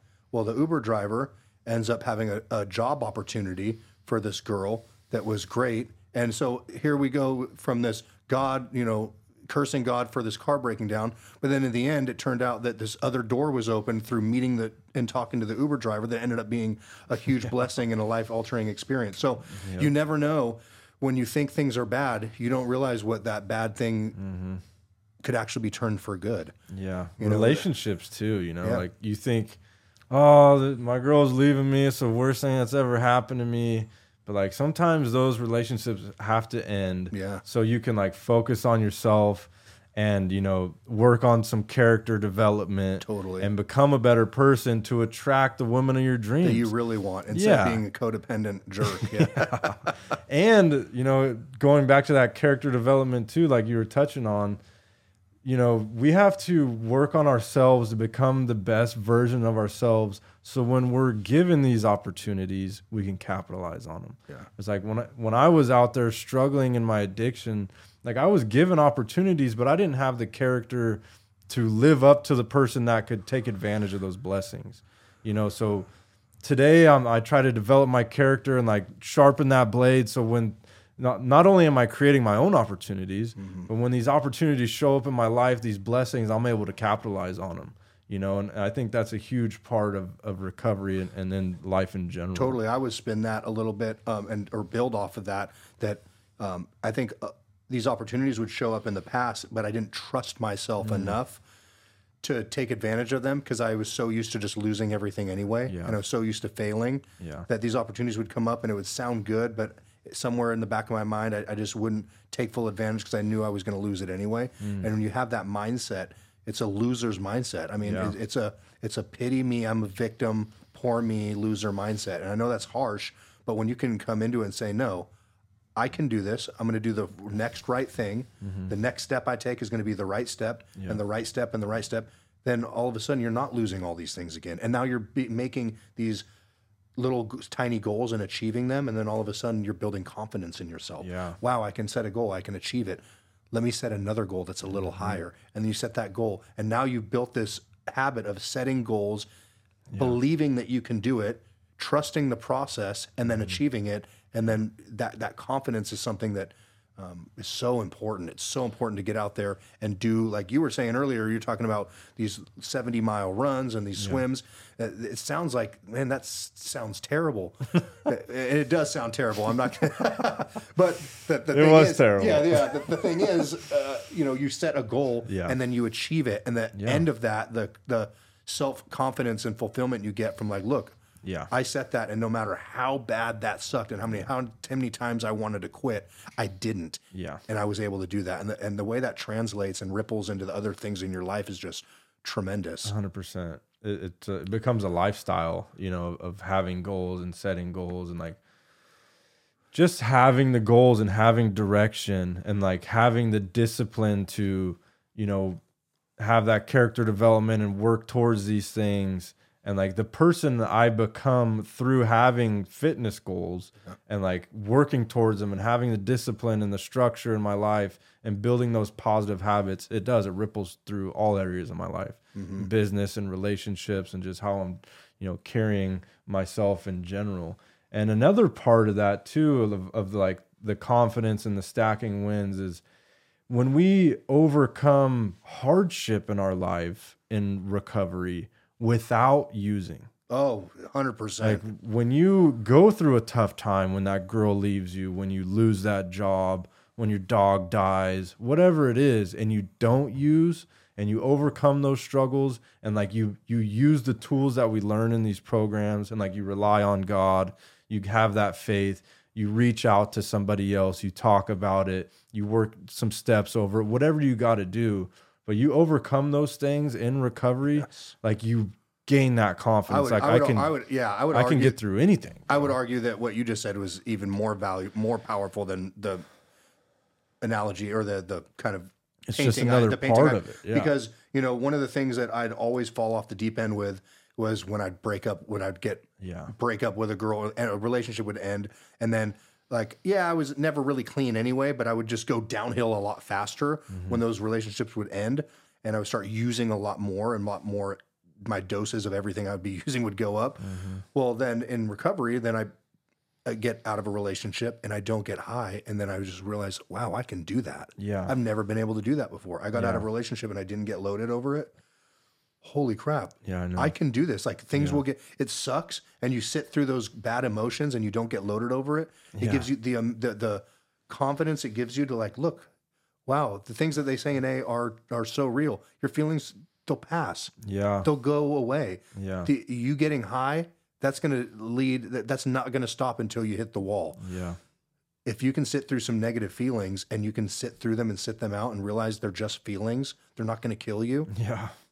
The freedom that, I mean, it sucks in the time, but afterwards, the freedom you get from that is like, wow, I really can go through some hard shit and not get high over it. Yeah. And you see guys go through the worst, you know, their children dying and like they don't use over it. I know. Like that's rough. We never have to use again, you know? And I spent so many years like running from my feelings, you know, like didn't want to feel, you know, like couldn't handle my emotions.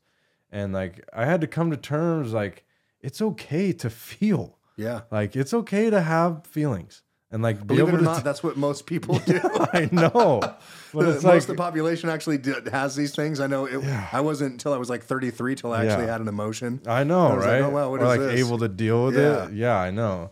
So like, it's okay to feel, you know, and like, I needed to learn how to process these emotions without adding drugs and alcohol, because all that does is make things worse, you know, like. The drugs and alcohol, it started as fun, you know, and then it became a coping mechanism. Totally. You know, where like I would use to change the way that I felt. I would use to, you know, get outside of my head. But then the drugs became a problem in themselves. So now the drugs are an issue. Where like every time I'm using drugs and I'm using drugs all the time, like the drugs themselves are a problem. Like when I put drugs and alcohol into my body, it's a real issue for me. Like my whole life goes sideways. I'm not able to keep anything together. So I need to realize that adding drugs and alcohol to any situation is just like pouring gas on the fire. It's not going to help anything. No, it just adds another problem. Yeah, it just adds another problem. And it's like, you know, that instant gratification or that instant like release of tension that, you know, a shot of whiskey can give me is not even close to worth the repercussions that come there from it. No, and I think that's one of the benefits of once you can actually sit out and get a good amount of time. Like, everyone's different. For me, it was like probably a year where you get this good amount of time. You actually have the ability to stop, and play the tape all the way through. With a clear mind, like where is this really going to take me? Because at this point, to me, there's no reason in which getting high or getting drunk sounds like it would be a viable solution. But in the beginning of getting high, I would find a way to internally, deep in my mind, rationalize a good reason so that I could go back out there and blame it on something else and not me. But once you get some time playing the tape all the way through, okay, let me get high. If I get high over this, if I get drunk over this, if I do whatever over this feeling, what's that going to do? Cool, I'm going to feel good for a minute, and then I'm going to feel some deep shame for letting myself down for doing what I said I wasn't going to do. And then that problem, that feeling, it's still there. It's still there. And it's probably worse. Yeah, exactly. And, you know, I think it comes down to that willingness, too, of like, when I was out there, like, rationalizing my using, to change the way that I felt over these problems. Like it was really because I wasn't willing to do whatever it took to stay sober. Totally. Like I remember having the conscious decision, like I should probably call somebody, I should probably go to a meeting. Instead, I'm pulling into the freaking liquor store. Yeah. You know what I mean? Because I wasn't actually willing to do the things necessary to get and stay sober. And like that's an honesty thing that you have to come to terms with. And it's like, are you really willing to do the things necessary? And if you are, then you're willing to take certain steps to ensure that you remain clean and sober, like picking up the phone, like going to a meeting. And I think so. Like in sales, any type of sales, we realize that people don't buy what they need. Yeah, they buy what they want, right? They buy based on something that's emotional to them. Yeah, even if they need something, like let's say they're diabetic, they're overweight, their doctor says you're gonna die if you don't get in shape. They still will hesitate doing it because even though they need it, they don't really want it. Right. So the goal is to find out how we can get them to want it. And I think the same thing with recovery is we know we need it, but we don't want it because it doesn't sound more fun than what we're doing. And I think that's why it's just so important to find people you can connect with that are clean and sober and make sure it's fun. Because if being sober is not fun and being loaded is more fun, you're going to always go back to being loaded, even if you know that logically being clean is better. Emotionally the emotions are always going to take over, and we're going to go with what feels better than what we know we want. So we got to find a way to make recovery fun and enjoyable. And then to do what you said and find ways to stick it out, even when it's not, to stack those wins to where you're like, wow, okay, I'm really winning. I'm seeing a good streak here and I don't want to lose that. And even wanting it is not enough. Like I wanted to be sober for a few years there, like really wanted it, and like really wanted to be doing the right things and like get my daughter, back in my life the way I wanted it to be, and like be able to hold jobs and like live up to my own expectations. And I couldn't do it. Like I was powerless, and I had to be stripped of everything, and like really get that gift of desperation. Like I need to be sober or I'm going to spend the rest of my life in prison or I'm going to die. Like that was it, dude. Like my health had declined to the point where I was at a turning point, and my life of crime had gone, to a point where I was at the crossroads. Yeah, and then you look so sick, you just look suspicious. Yeah, exactly. And I was sick more than anything in my spirit. Yeah, totally. I was broken, dude. I was absolutely broken, and God knew that. And God put me into that position and sat my ass down for a little while, exactly where I needed to be. And he never left me. You know what I mean? Through all the shit that I went through in the streets, through all the chaos and pain and turmoil that I went through, God was there the whole time. And he guided me and blessed me through all these situations that I should have died or done a bunch of time over anyways. And he knew exactly what I needed at the right time and waited for me to be open-minded enough and stripped down, humble enough to reach out to him. And he never left. And he was right there when I called, Totally. And, they say a lot of guys find God in prison and in these desperate times. And you'll have a part of the population that looks at that as a testament that God's just in our head because, now you believe in him because you're in this crappy situation and you're just looking for a way out. But I don't look at it that at all. I think that, like you just said, the blessing of desperation or the gift of desperation, when you're finally in a point where you realize, I don't have it figured out and I need help, then you're open to seeking that help. And so, it makes sense that people find God in tough places because, I mean, look at the disciples that Jesus walked around with. They were people who were struggling, who realized that, they didn't have it figured out and they needed something else. So sometimes it takes being in a bad place to realize that I need something beyond myself. And just to be open to that, like we said earlier. And now that open-mindedness starts to ripple into like true belief and understanding some of these things that maybe you didn't believe before. And I don't think it has to get to that point of desperation. Totally does you not. know. Yeah. But if you're the real alcoholic and like you're at that point of powerlessness, like it's the only solution. Like you have to get a higher power in your life. You're not going to be able to overcome your addiction without God. Which right there is proof to me that we are not the end all be all. Right. Right. If you have to have a higher power, You have to. If every foundational NA, AA, any recovery group has any, all of them have basis on finding a higher power. So if that is one of the key things that's necessary to overcome obstacles that you're struggling with, that's a huge proof right there that maybe, just maybe, there's something to that. Yeah. And like, I remember looking at all these people that had spirituality and like, you know, religious lives and people that I looked up to and respected, you know, and like what did they have that I didn't? They had this connection with God. Like they had this lifestyle built off the foundation of God.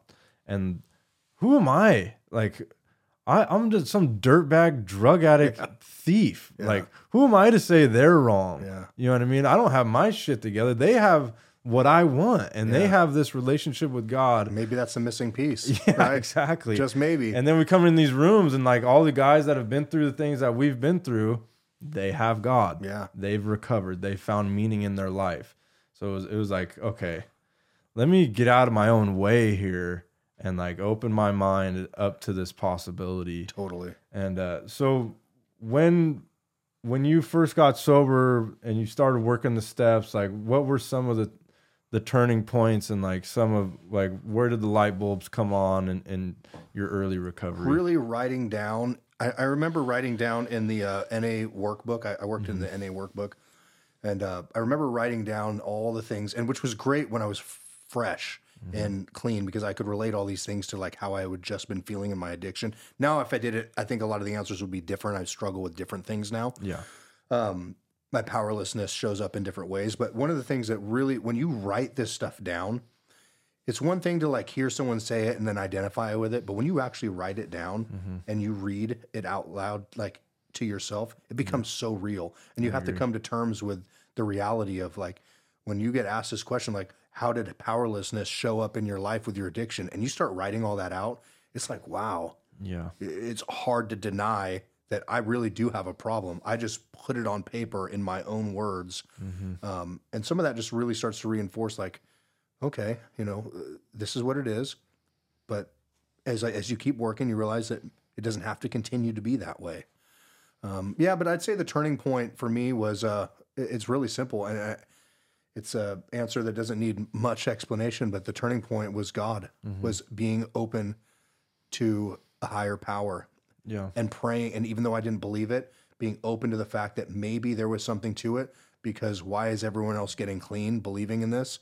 And it's the one thing that I've rejected my whole life, and I've never been able to stay clean. So why don't I try it? And I think that's the biggest turning point. I would just the openness to a higher power. And I would say that gratitude and higher power are the two like most important, biggest, exciting topics for me to talk about, because gratitude and higher power are the two things that are just like foundational in not just staying clean, but loving every day that I'm clean. Yeah. How has gratitude changed your perspective? Oh, I don't do it every day anymore, but in the beginning I used to like actually write down the things I was grateful for. Yeah. Now I don't do that as I probably should. But I do reflect very often daily in like meditation when I take 5 or 10 minutes and I think about all the things that are going so great in my life. It reminds me like that everything I'm doing is good. Yeah. And what I've trained myself to do was that every time a bad thought came up, something negative, I would turn it into something positive. I think I've kind of done that a few times here, right? Finding the silver lining in everything. And anytime I would have a negative thought of like, oh man, I got a long day today. Then I turn it into, I just flip it right around. It's like, man, I have a long day out here in the gym with tons of people that are happy to be here.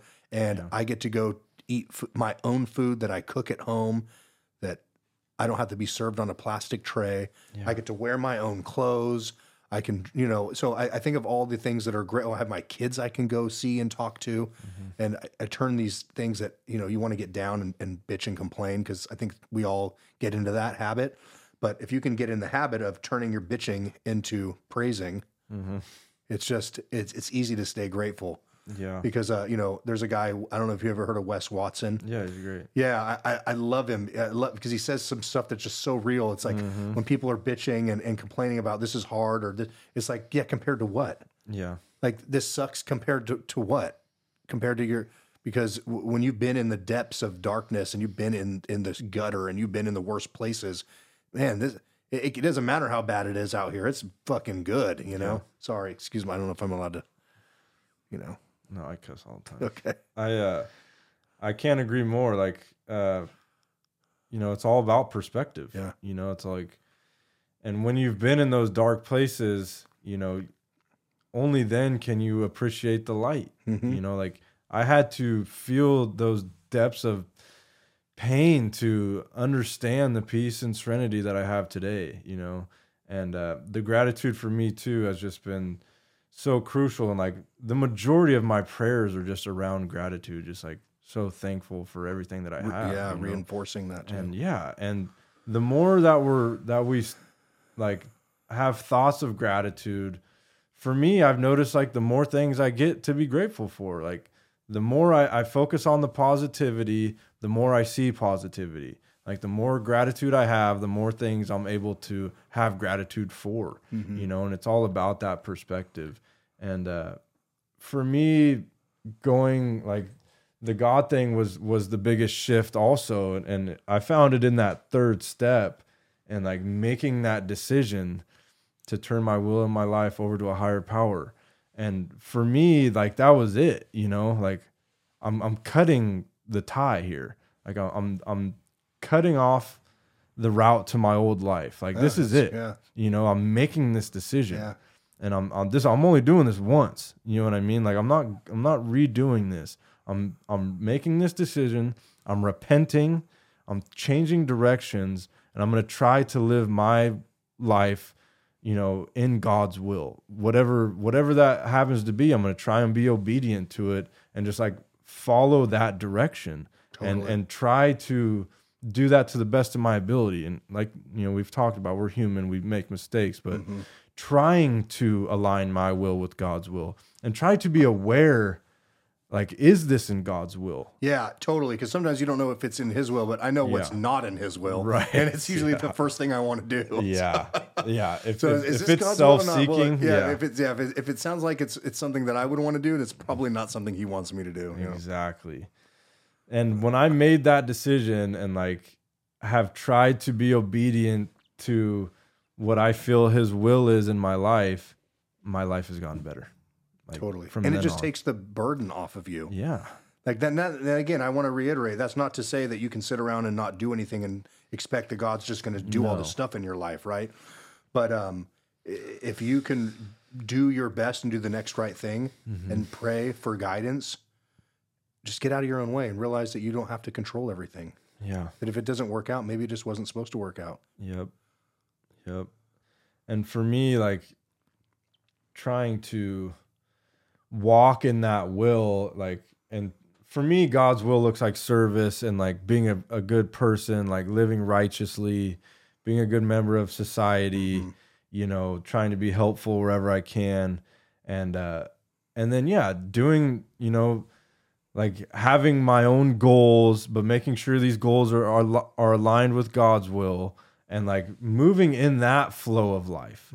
And the more that I've, tried to walk in that lifestyle, like things have just worked out, Totally. And when they're not working out, it's because it's me. Yeah. Like I'm the one trying to control something.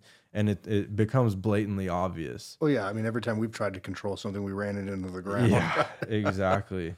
So I want to talk a little bit about fitness. You're a personal trainer. Yes, sir. How did that come about? Like, was that something you found just in recovery, or I know, like you said, your mom and dad were into fitness, so you kind of had that instilled into you. Yeah. So actually, so this actually goes back to my first time going. I got 9 months when I was like 19 in county jail, and had to do some rehab after that. And one of the things that I've started to do in there was work out, right? This is one of the things I started to do. I started to notice a difference, and I liked it. And it was actually something that gave me something when I got out as a hobby to continue with. So as I'm looking for things to where I'm going to take my life, I liked working out regularly, and I liked playing guitar. I played music. So I thought, I'm going to go to college for music. So I went to Sierra College, signed up for some classes, realized really quick, this is not for me. I love music, but this is making me not like it. So it was great because I knew that, okay, that's definitely not what I want to do. So what should I do? And then I saw this list of jobs come out that said, the top biggest booming industries, and personal training was one of them. And I was like, well, why don't I do that? I love working out. I would love to help people. Working out has kept me clean, because that was always something I fell back on. And so I decided to do that. And so I actually started personal training when I was 21. And for my whole adult life, that's pretty much what I've always done. When I'd get off track, even when I was off track for a while, I would still be training, working in the gym, managing a gym. And then finally, things would get bad and I'd fall off the rails and I'd be off for a while. Then I'd get cleanish again, or, come back out of some treatment or some jail stint and then get back into training. So really, I started training 16 years ago when I was 21. I'm about to be 38 now. So a while. Yeah.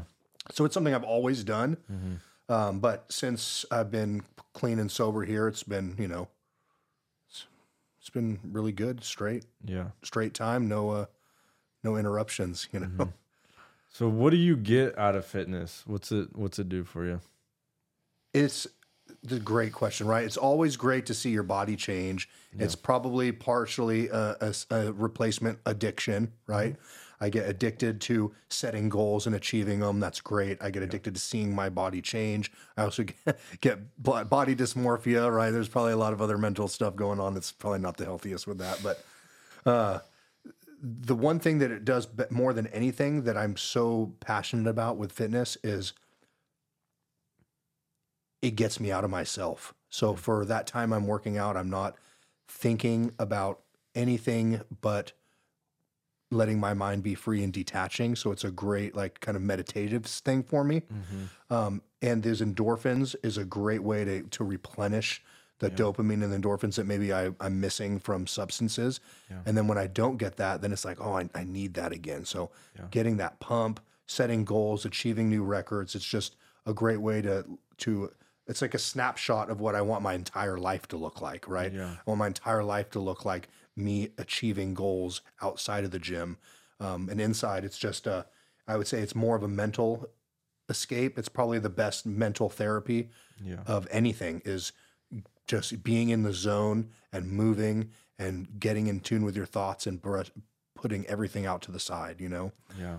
So I would say that mental health is probably the number one benefit from exercise and training. And that's why I'm super passionate about trying to get people involved with working out, especially in recovery, because when you're so devoid and you're in this deficit of good hormones and dopamine and all these good feeling chemicals, you're in such a deficit. We need to bring those back. Yeah. And a great way to do that is building those endorphins and the dopamine back, but also building your confidence back. Yeah. And making those small wins along the way that can translate into your business life or your family life. 100%. I couldn't agree more. It's probably the number one cornerstone of my mental health and recovery. Is I need it. I need it. I need it for mental clarity. I need it for processing emotions. I need it for processing ideas. Totally great. You know what I mean? Point. Especially for me, the endurance stuff I've gotten into, the running has been so meditative and being able to process what's going on in my life, and just kind of deal with things that are going on in my brain, and then, like you said, the goal setting, the pursuit of these goals and all the positive benefits that come from the discipline of exercise, that, from nutrition to, paying attention to the way, your sleep cycle, water intake, and becoming obsessive with it too, and like becoming addicted to it. And like, it's okay. Like some of the greatest people in the world have addictive personalities. Like we were saying, it's like, what are you funneling that into? Yeah. So if you can put it into positive things, then it'll show. As long as it's not causing detriment in your life, right? Right. So right. I think that's where I would draw the line. When your family life or your other parts of your life are starting to become affected because of it, that would probably be a negative. But the thing is, because I've done this so long, and I started doing it because it was one of those jobs I could get with felonies. Like a lot of gyms weren't doing background checks, and so many other jobs weren't taking me. But then after so long, it was kind of like being in the streets. I got good at it. I got really good at helping people. I got good at creating systems. I got good at creating sales systems and training systems that would work if people apply them.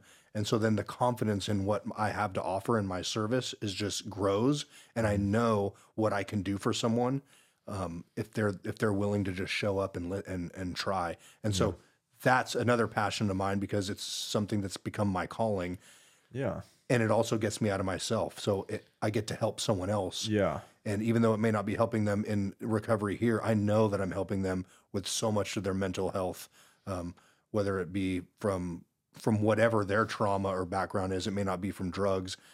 It could just be from wanting to get in shape. That's what they say, but there's always a deeper layer to that. Yeah. And I know that whatever that deeper layer is, even if I haven't reached the point of understanding what that is yet, I know that I'm helping someone else. Yeah, that's a great point. Like you get to, it's a service position to like be able to help people to, work towards their goals in fitness. And, it feels good to look good. People get that confidence, and the positive things that we get out of exercise ripple through everything in our life. Totally. And I've noticed that like the discipline and focus on my physical goals ripples into my business life. And, that discipline becomes habit, right? And like it becomes habitual in all of my practices, everything that I'm doing. And that perseverance and the goal setting and achieving and the chasing. Like it's a lifestyle, and that lifestyle was built on the foundation of exercise. And then all the physical benefits you get from it too. Obviously, the mental health and clarity, the physical health. And it's just, I can't push it on newcomers enough. I'm just totally. Like, it needs to be part of your life. Yeah. Get your ass off the couch. And not everyone, I understand. I love weight training. That's my thing. I understand, though, that that's not for everyone. Yeah. But you got to find some form of moving your body that is enjoyable for you, that feels good for you. If that's yoga, great. If that's playing tennis, great. If that's playing basketball, awesome. Hiking, but you got to find something that you enjoy doing and pursue it regularly. If it's not weight training, that's fine. I get that's not for everyone. But riding a bike, running. There's so many other activities out there that we can be doing to stimulate these endorphins and watch ourselves get better. That's great. And, I listened to this Huberman podcast the other day, and he was talking about a part of the brain that grows when you do stuff you don't want to do. So things that are hard that you don't like doing, but you do them anyway, there's a part of your brain that grows, and that part of your brain that grows is hugely effective on your mood, your confidence, and plays into longevity. So I think that I love weight training, and there's other things that I don't like, but doing those things I don't like. And I think that's why the cold plunge is really another benefit of it. It's you push yourself through suffering that you don't like, and there's a part of your brain that actually grows from that and gives you more neuroplasticity. So I think there's a lot of benefits with doing exercise because you like it, but then doing some stuff you don't like just to test, like you did earlier with the running and the swimming. I'm thinking, man, that sounds terrible. But then I'm thinking, man, but how great would that feel to do something that's so terrible? Yeah. No, the reward afterwards is just worth it. So yeah, I couldn't agree more. And like, I think having goals too, don't just be willy-nilly, like getting lost in the same routines or just like be aimlessly exercising. I think it's important to have focus, totally, and to have goals. What kind of guidance would you give a newcomer that's like just getting into their fitness journey? Great question. The biggest thing, the most important thing, I would say above anything is just be consistent. Let's just say if you joined a gym, I don't care if you go in there and you do, I would suggest not going in there and doing a hard workout at all. Yeah. Make it easy. Go in there and just do a set of this and a little set of that and have a plan, right? You want to have some sort of plan, but enter that gym or your exercise program doing something really easy, but show up the next day and do a little bit more, and show up the next day and do a little bit more, even if it's one more rep or you stay for 5 extra minutes. Just the consistency of showing up is going to take you far greater than jumping in, wrecking yourself, being sore, than having this connection with fitness that's associated with misery and pain and suffering. And you're like, oh, I don't want to go through that again. Just show up. Once you walk through the doors and you start doing something, everything else will happen without your permission. But definitely have a goal. I mean, it's good to have a solid goal of like, what do I want to achieve and what things should I do to start making steps towards that? And if you're like overweight or really out of shape, don't think you got to get on the treadmill and walk for an hour or 30 minutes. Just get on the treadmill and walk for 7 minutes. And then leave. And then tomorrow, try 8 minutes. You know, and then try not. And if you can do that every day, you're going to look back 6 months from now and go, "Holy crap! Look how far I came." So that's what I would say is do something that's enjoyable and be consistent with it. Don't burn yourself out. Don't burn yourself out. Yes. And just go. And go when you don't feel like it. Like have the discipline to show up when you don't want to. Perfect. So here's I relate it to this. I go to the gym every day and people ask me like, oh, how do you stay so motivated? And so, to go to the gym. And I think that's such a weird question because it's like, what I want to ask is how do you stay motivated to brush your teeth every night? How do you stay so motivated to shower? You don't, you just do it, right? You don't, it's just part of your routine. It's something that it's ingrained in you. You've done it for so long. It's just a non-negotiable. It would take a lot for me to like not brush my teeth at night or take a shower. So that's what you want. That's what I would hope that someone would try to make fitness part of their day, that it's just, it's something that you do. That's it's like you eat food because that's what you do. I work out because that's what I do. I brush my teeth. It's just a habit. So in the beginning, you might have to go and do it when you don't feel like doing it, but just show up and do it and don't overcommit yourself to doing something that's too hard. In the beginning, just show up, just drive to the gym, walk through the doors and just walk in. And I bet you it'll just go from there. Get on a machine, do a set. And if you want to leave, fine. At least you had the habit of showing up. But usually what happens is you do 5 minutes and it turns into 10. You start feeling good. You keep going. I think having accountability partners is important too. Like go with friends or have somebody. That's why a personal trainer is great because a lot of people don't know what the heck they're doing in the gym either. They don't know what all these machines are doing. Like they don't know how to focus on certain muscle groups and like what a good training regimen is for them. So it's very important to like talk to somebody that knows what they're doing or go with somebody that knows what they're doing too. Yeah. So you're right on. I mean, that's a huge segment of people who are working with trainers or people who don't know what they're doing. And they find, like we did with recovery, we finally realized, well, I don't know how to stay clean. So maybe I should seek someone who can help me with this. Same thing with fitness, but even those who know what they're doing still need accountability to do it because just because I know that one thing I'm bad about is stretching, right? It's something I know I need to be doing. I need to be working on my mobility, but I don't do it. And I keep saying I know how to do it and I know what to do and I make other people do it, but it's something that I slack on doing. So I would see benefit in hiring someone to make me do it. Even though I may know what to do, I don't do it. So having the accountability or the push to bring you to the next level is huge. I mean, think of any professional athlete, name whoever you want. I mean, we could go Michael Phelps, or I mean, maybe I'm going back with that one, right? But any Tiger Woods, Evander Holyfield, any of these big names in sports, they don't just work out on their own and then show up to training. They have a coach who makes them train harder than they would on their own. They have a team that holds them accountable to pushing themselves and not quitting when they feel like quitting. So that's huge, is getting that accountability in the beginning. I would definitely suggest hiring a coach or if you have someone who knows what they're doing that's going to be consistent, it's just sometimes both two blind people will join the gym together and try to lead each other around blind, and neither of them have even proven that they're committed. Yeah. So make sure that if you are going with a friend or someone that, they understand your needs and your goals, and there's someone who's willing to be consistent with you.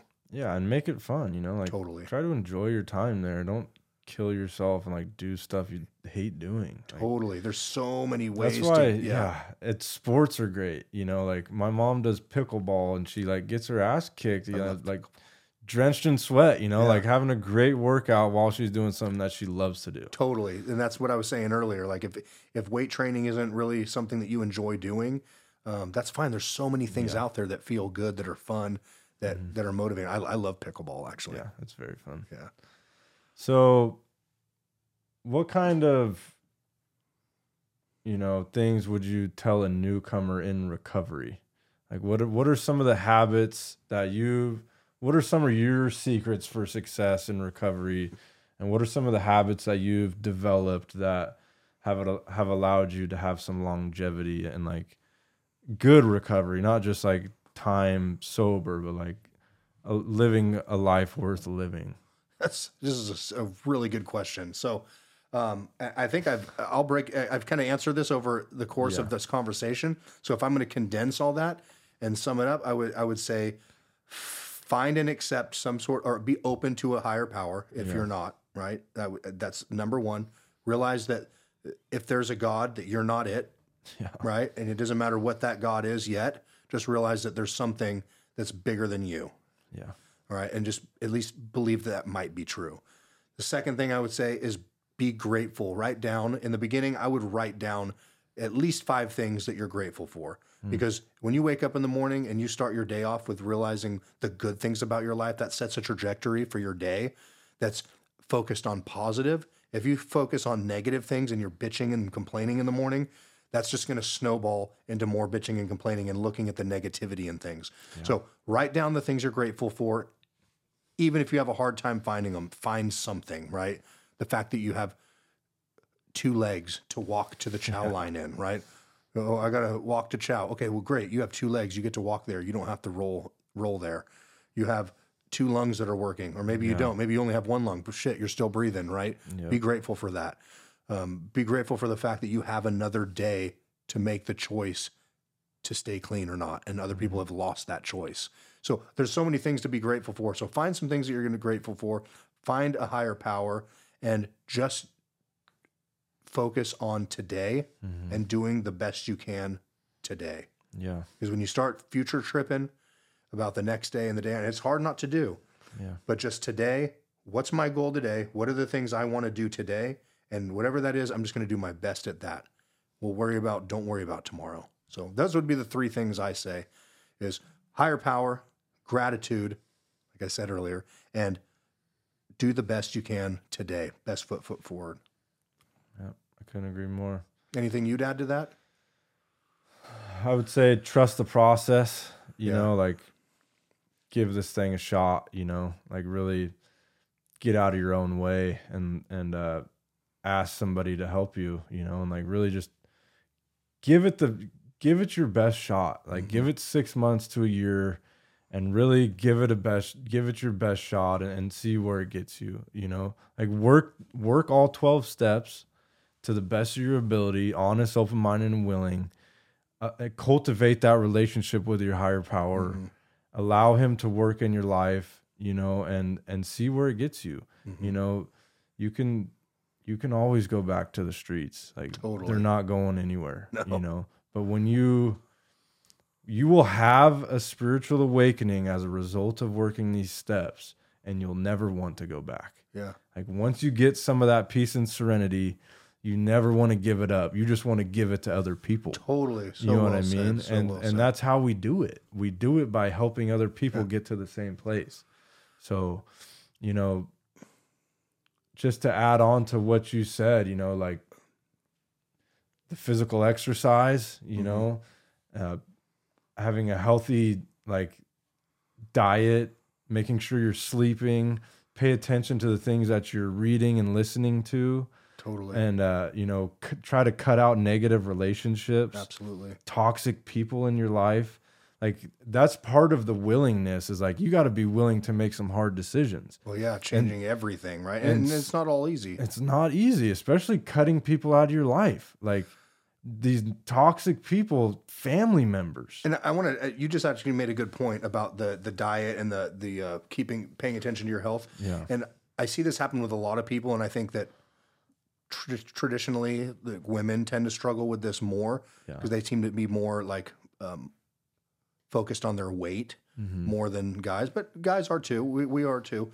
But when they get clean and they change one addiction for another, and now food becomes the addiction, and they ramp up all this weight. They get to the point where I know a lot of people who are less healthy now, clean, than they were when they were loaded. They were actually probably in better health than they are now. So we have to be careful not to change one addiction for another and let ourselves get so unhealthy. And then when you see yourself ballooning up in weight and you get uncomfortable, then you look at the solution, which is let's go back to the old life, right? So if you can have, it's just so important to not use the crutch of, I need to lose weight. And I've seen so many people, and I say women because in my experience, it seems to be a lot more women who will gain weight in recovery and then go back out because they're not comfortable gaining that weight. So I do think it's, you got to give yourself some grace in the beginning and really just focus on staying clean.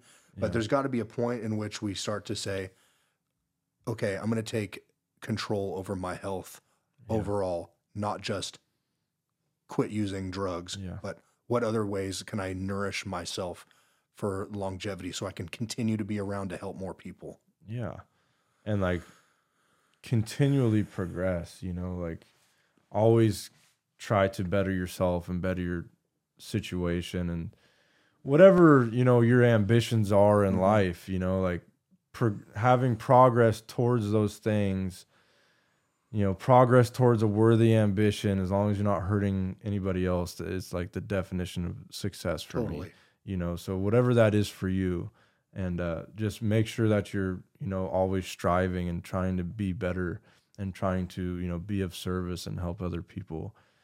And for me, getting outside of myself has been, still to this day, is like the number one thing. Like, it's how I find purpose in my life. It's, how I find meaning in my life, how I find meaning in my past. Yeah. And it gives me purpose, and it's a way for me to get outside of myself, and it feels good to help other people. And there's nothing more powerful than helping another drug addict to find recovery. Like, you see that light come on in their eyes, they start to get stuff back. They're, they get relationships, they feel good about themselves.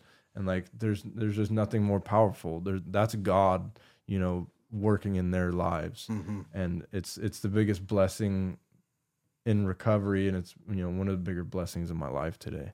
Yeah. And I think it's great that in my job with personal training at the gym, I get the ability to work with so many addicts in recovery that through referrals come through and talk with me, and I'm able to help get them on a path of like feeling confident about themselves, and then having someone to relate to and realize, look, it's all right. Like, I totally understand where you're coming from. And then we can, I can drop some little higher power bombs in there, and sneak them in. I shouldn't try not to overpower anyone with God at work, but sometimes it's good to ask some questions and get them thinking. So and it's more about like being the example too. Yeah, exactly. Like, you want people to ask you like, what are you doing? That's like gotten you to this point, and then you hit them with Jesus. Yeah, exactly. Well, Brad, I'm so glad you came out today. I had a good time at the gym and dinner great. And everything, and definitely do it again in the future. Appreciate it, man. All right, brother. Yeah.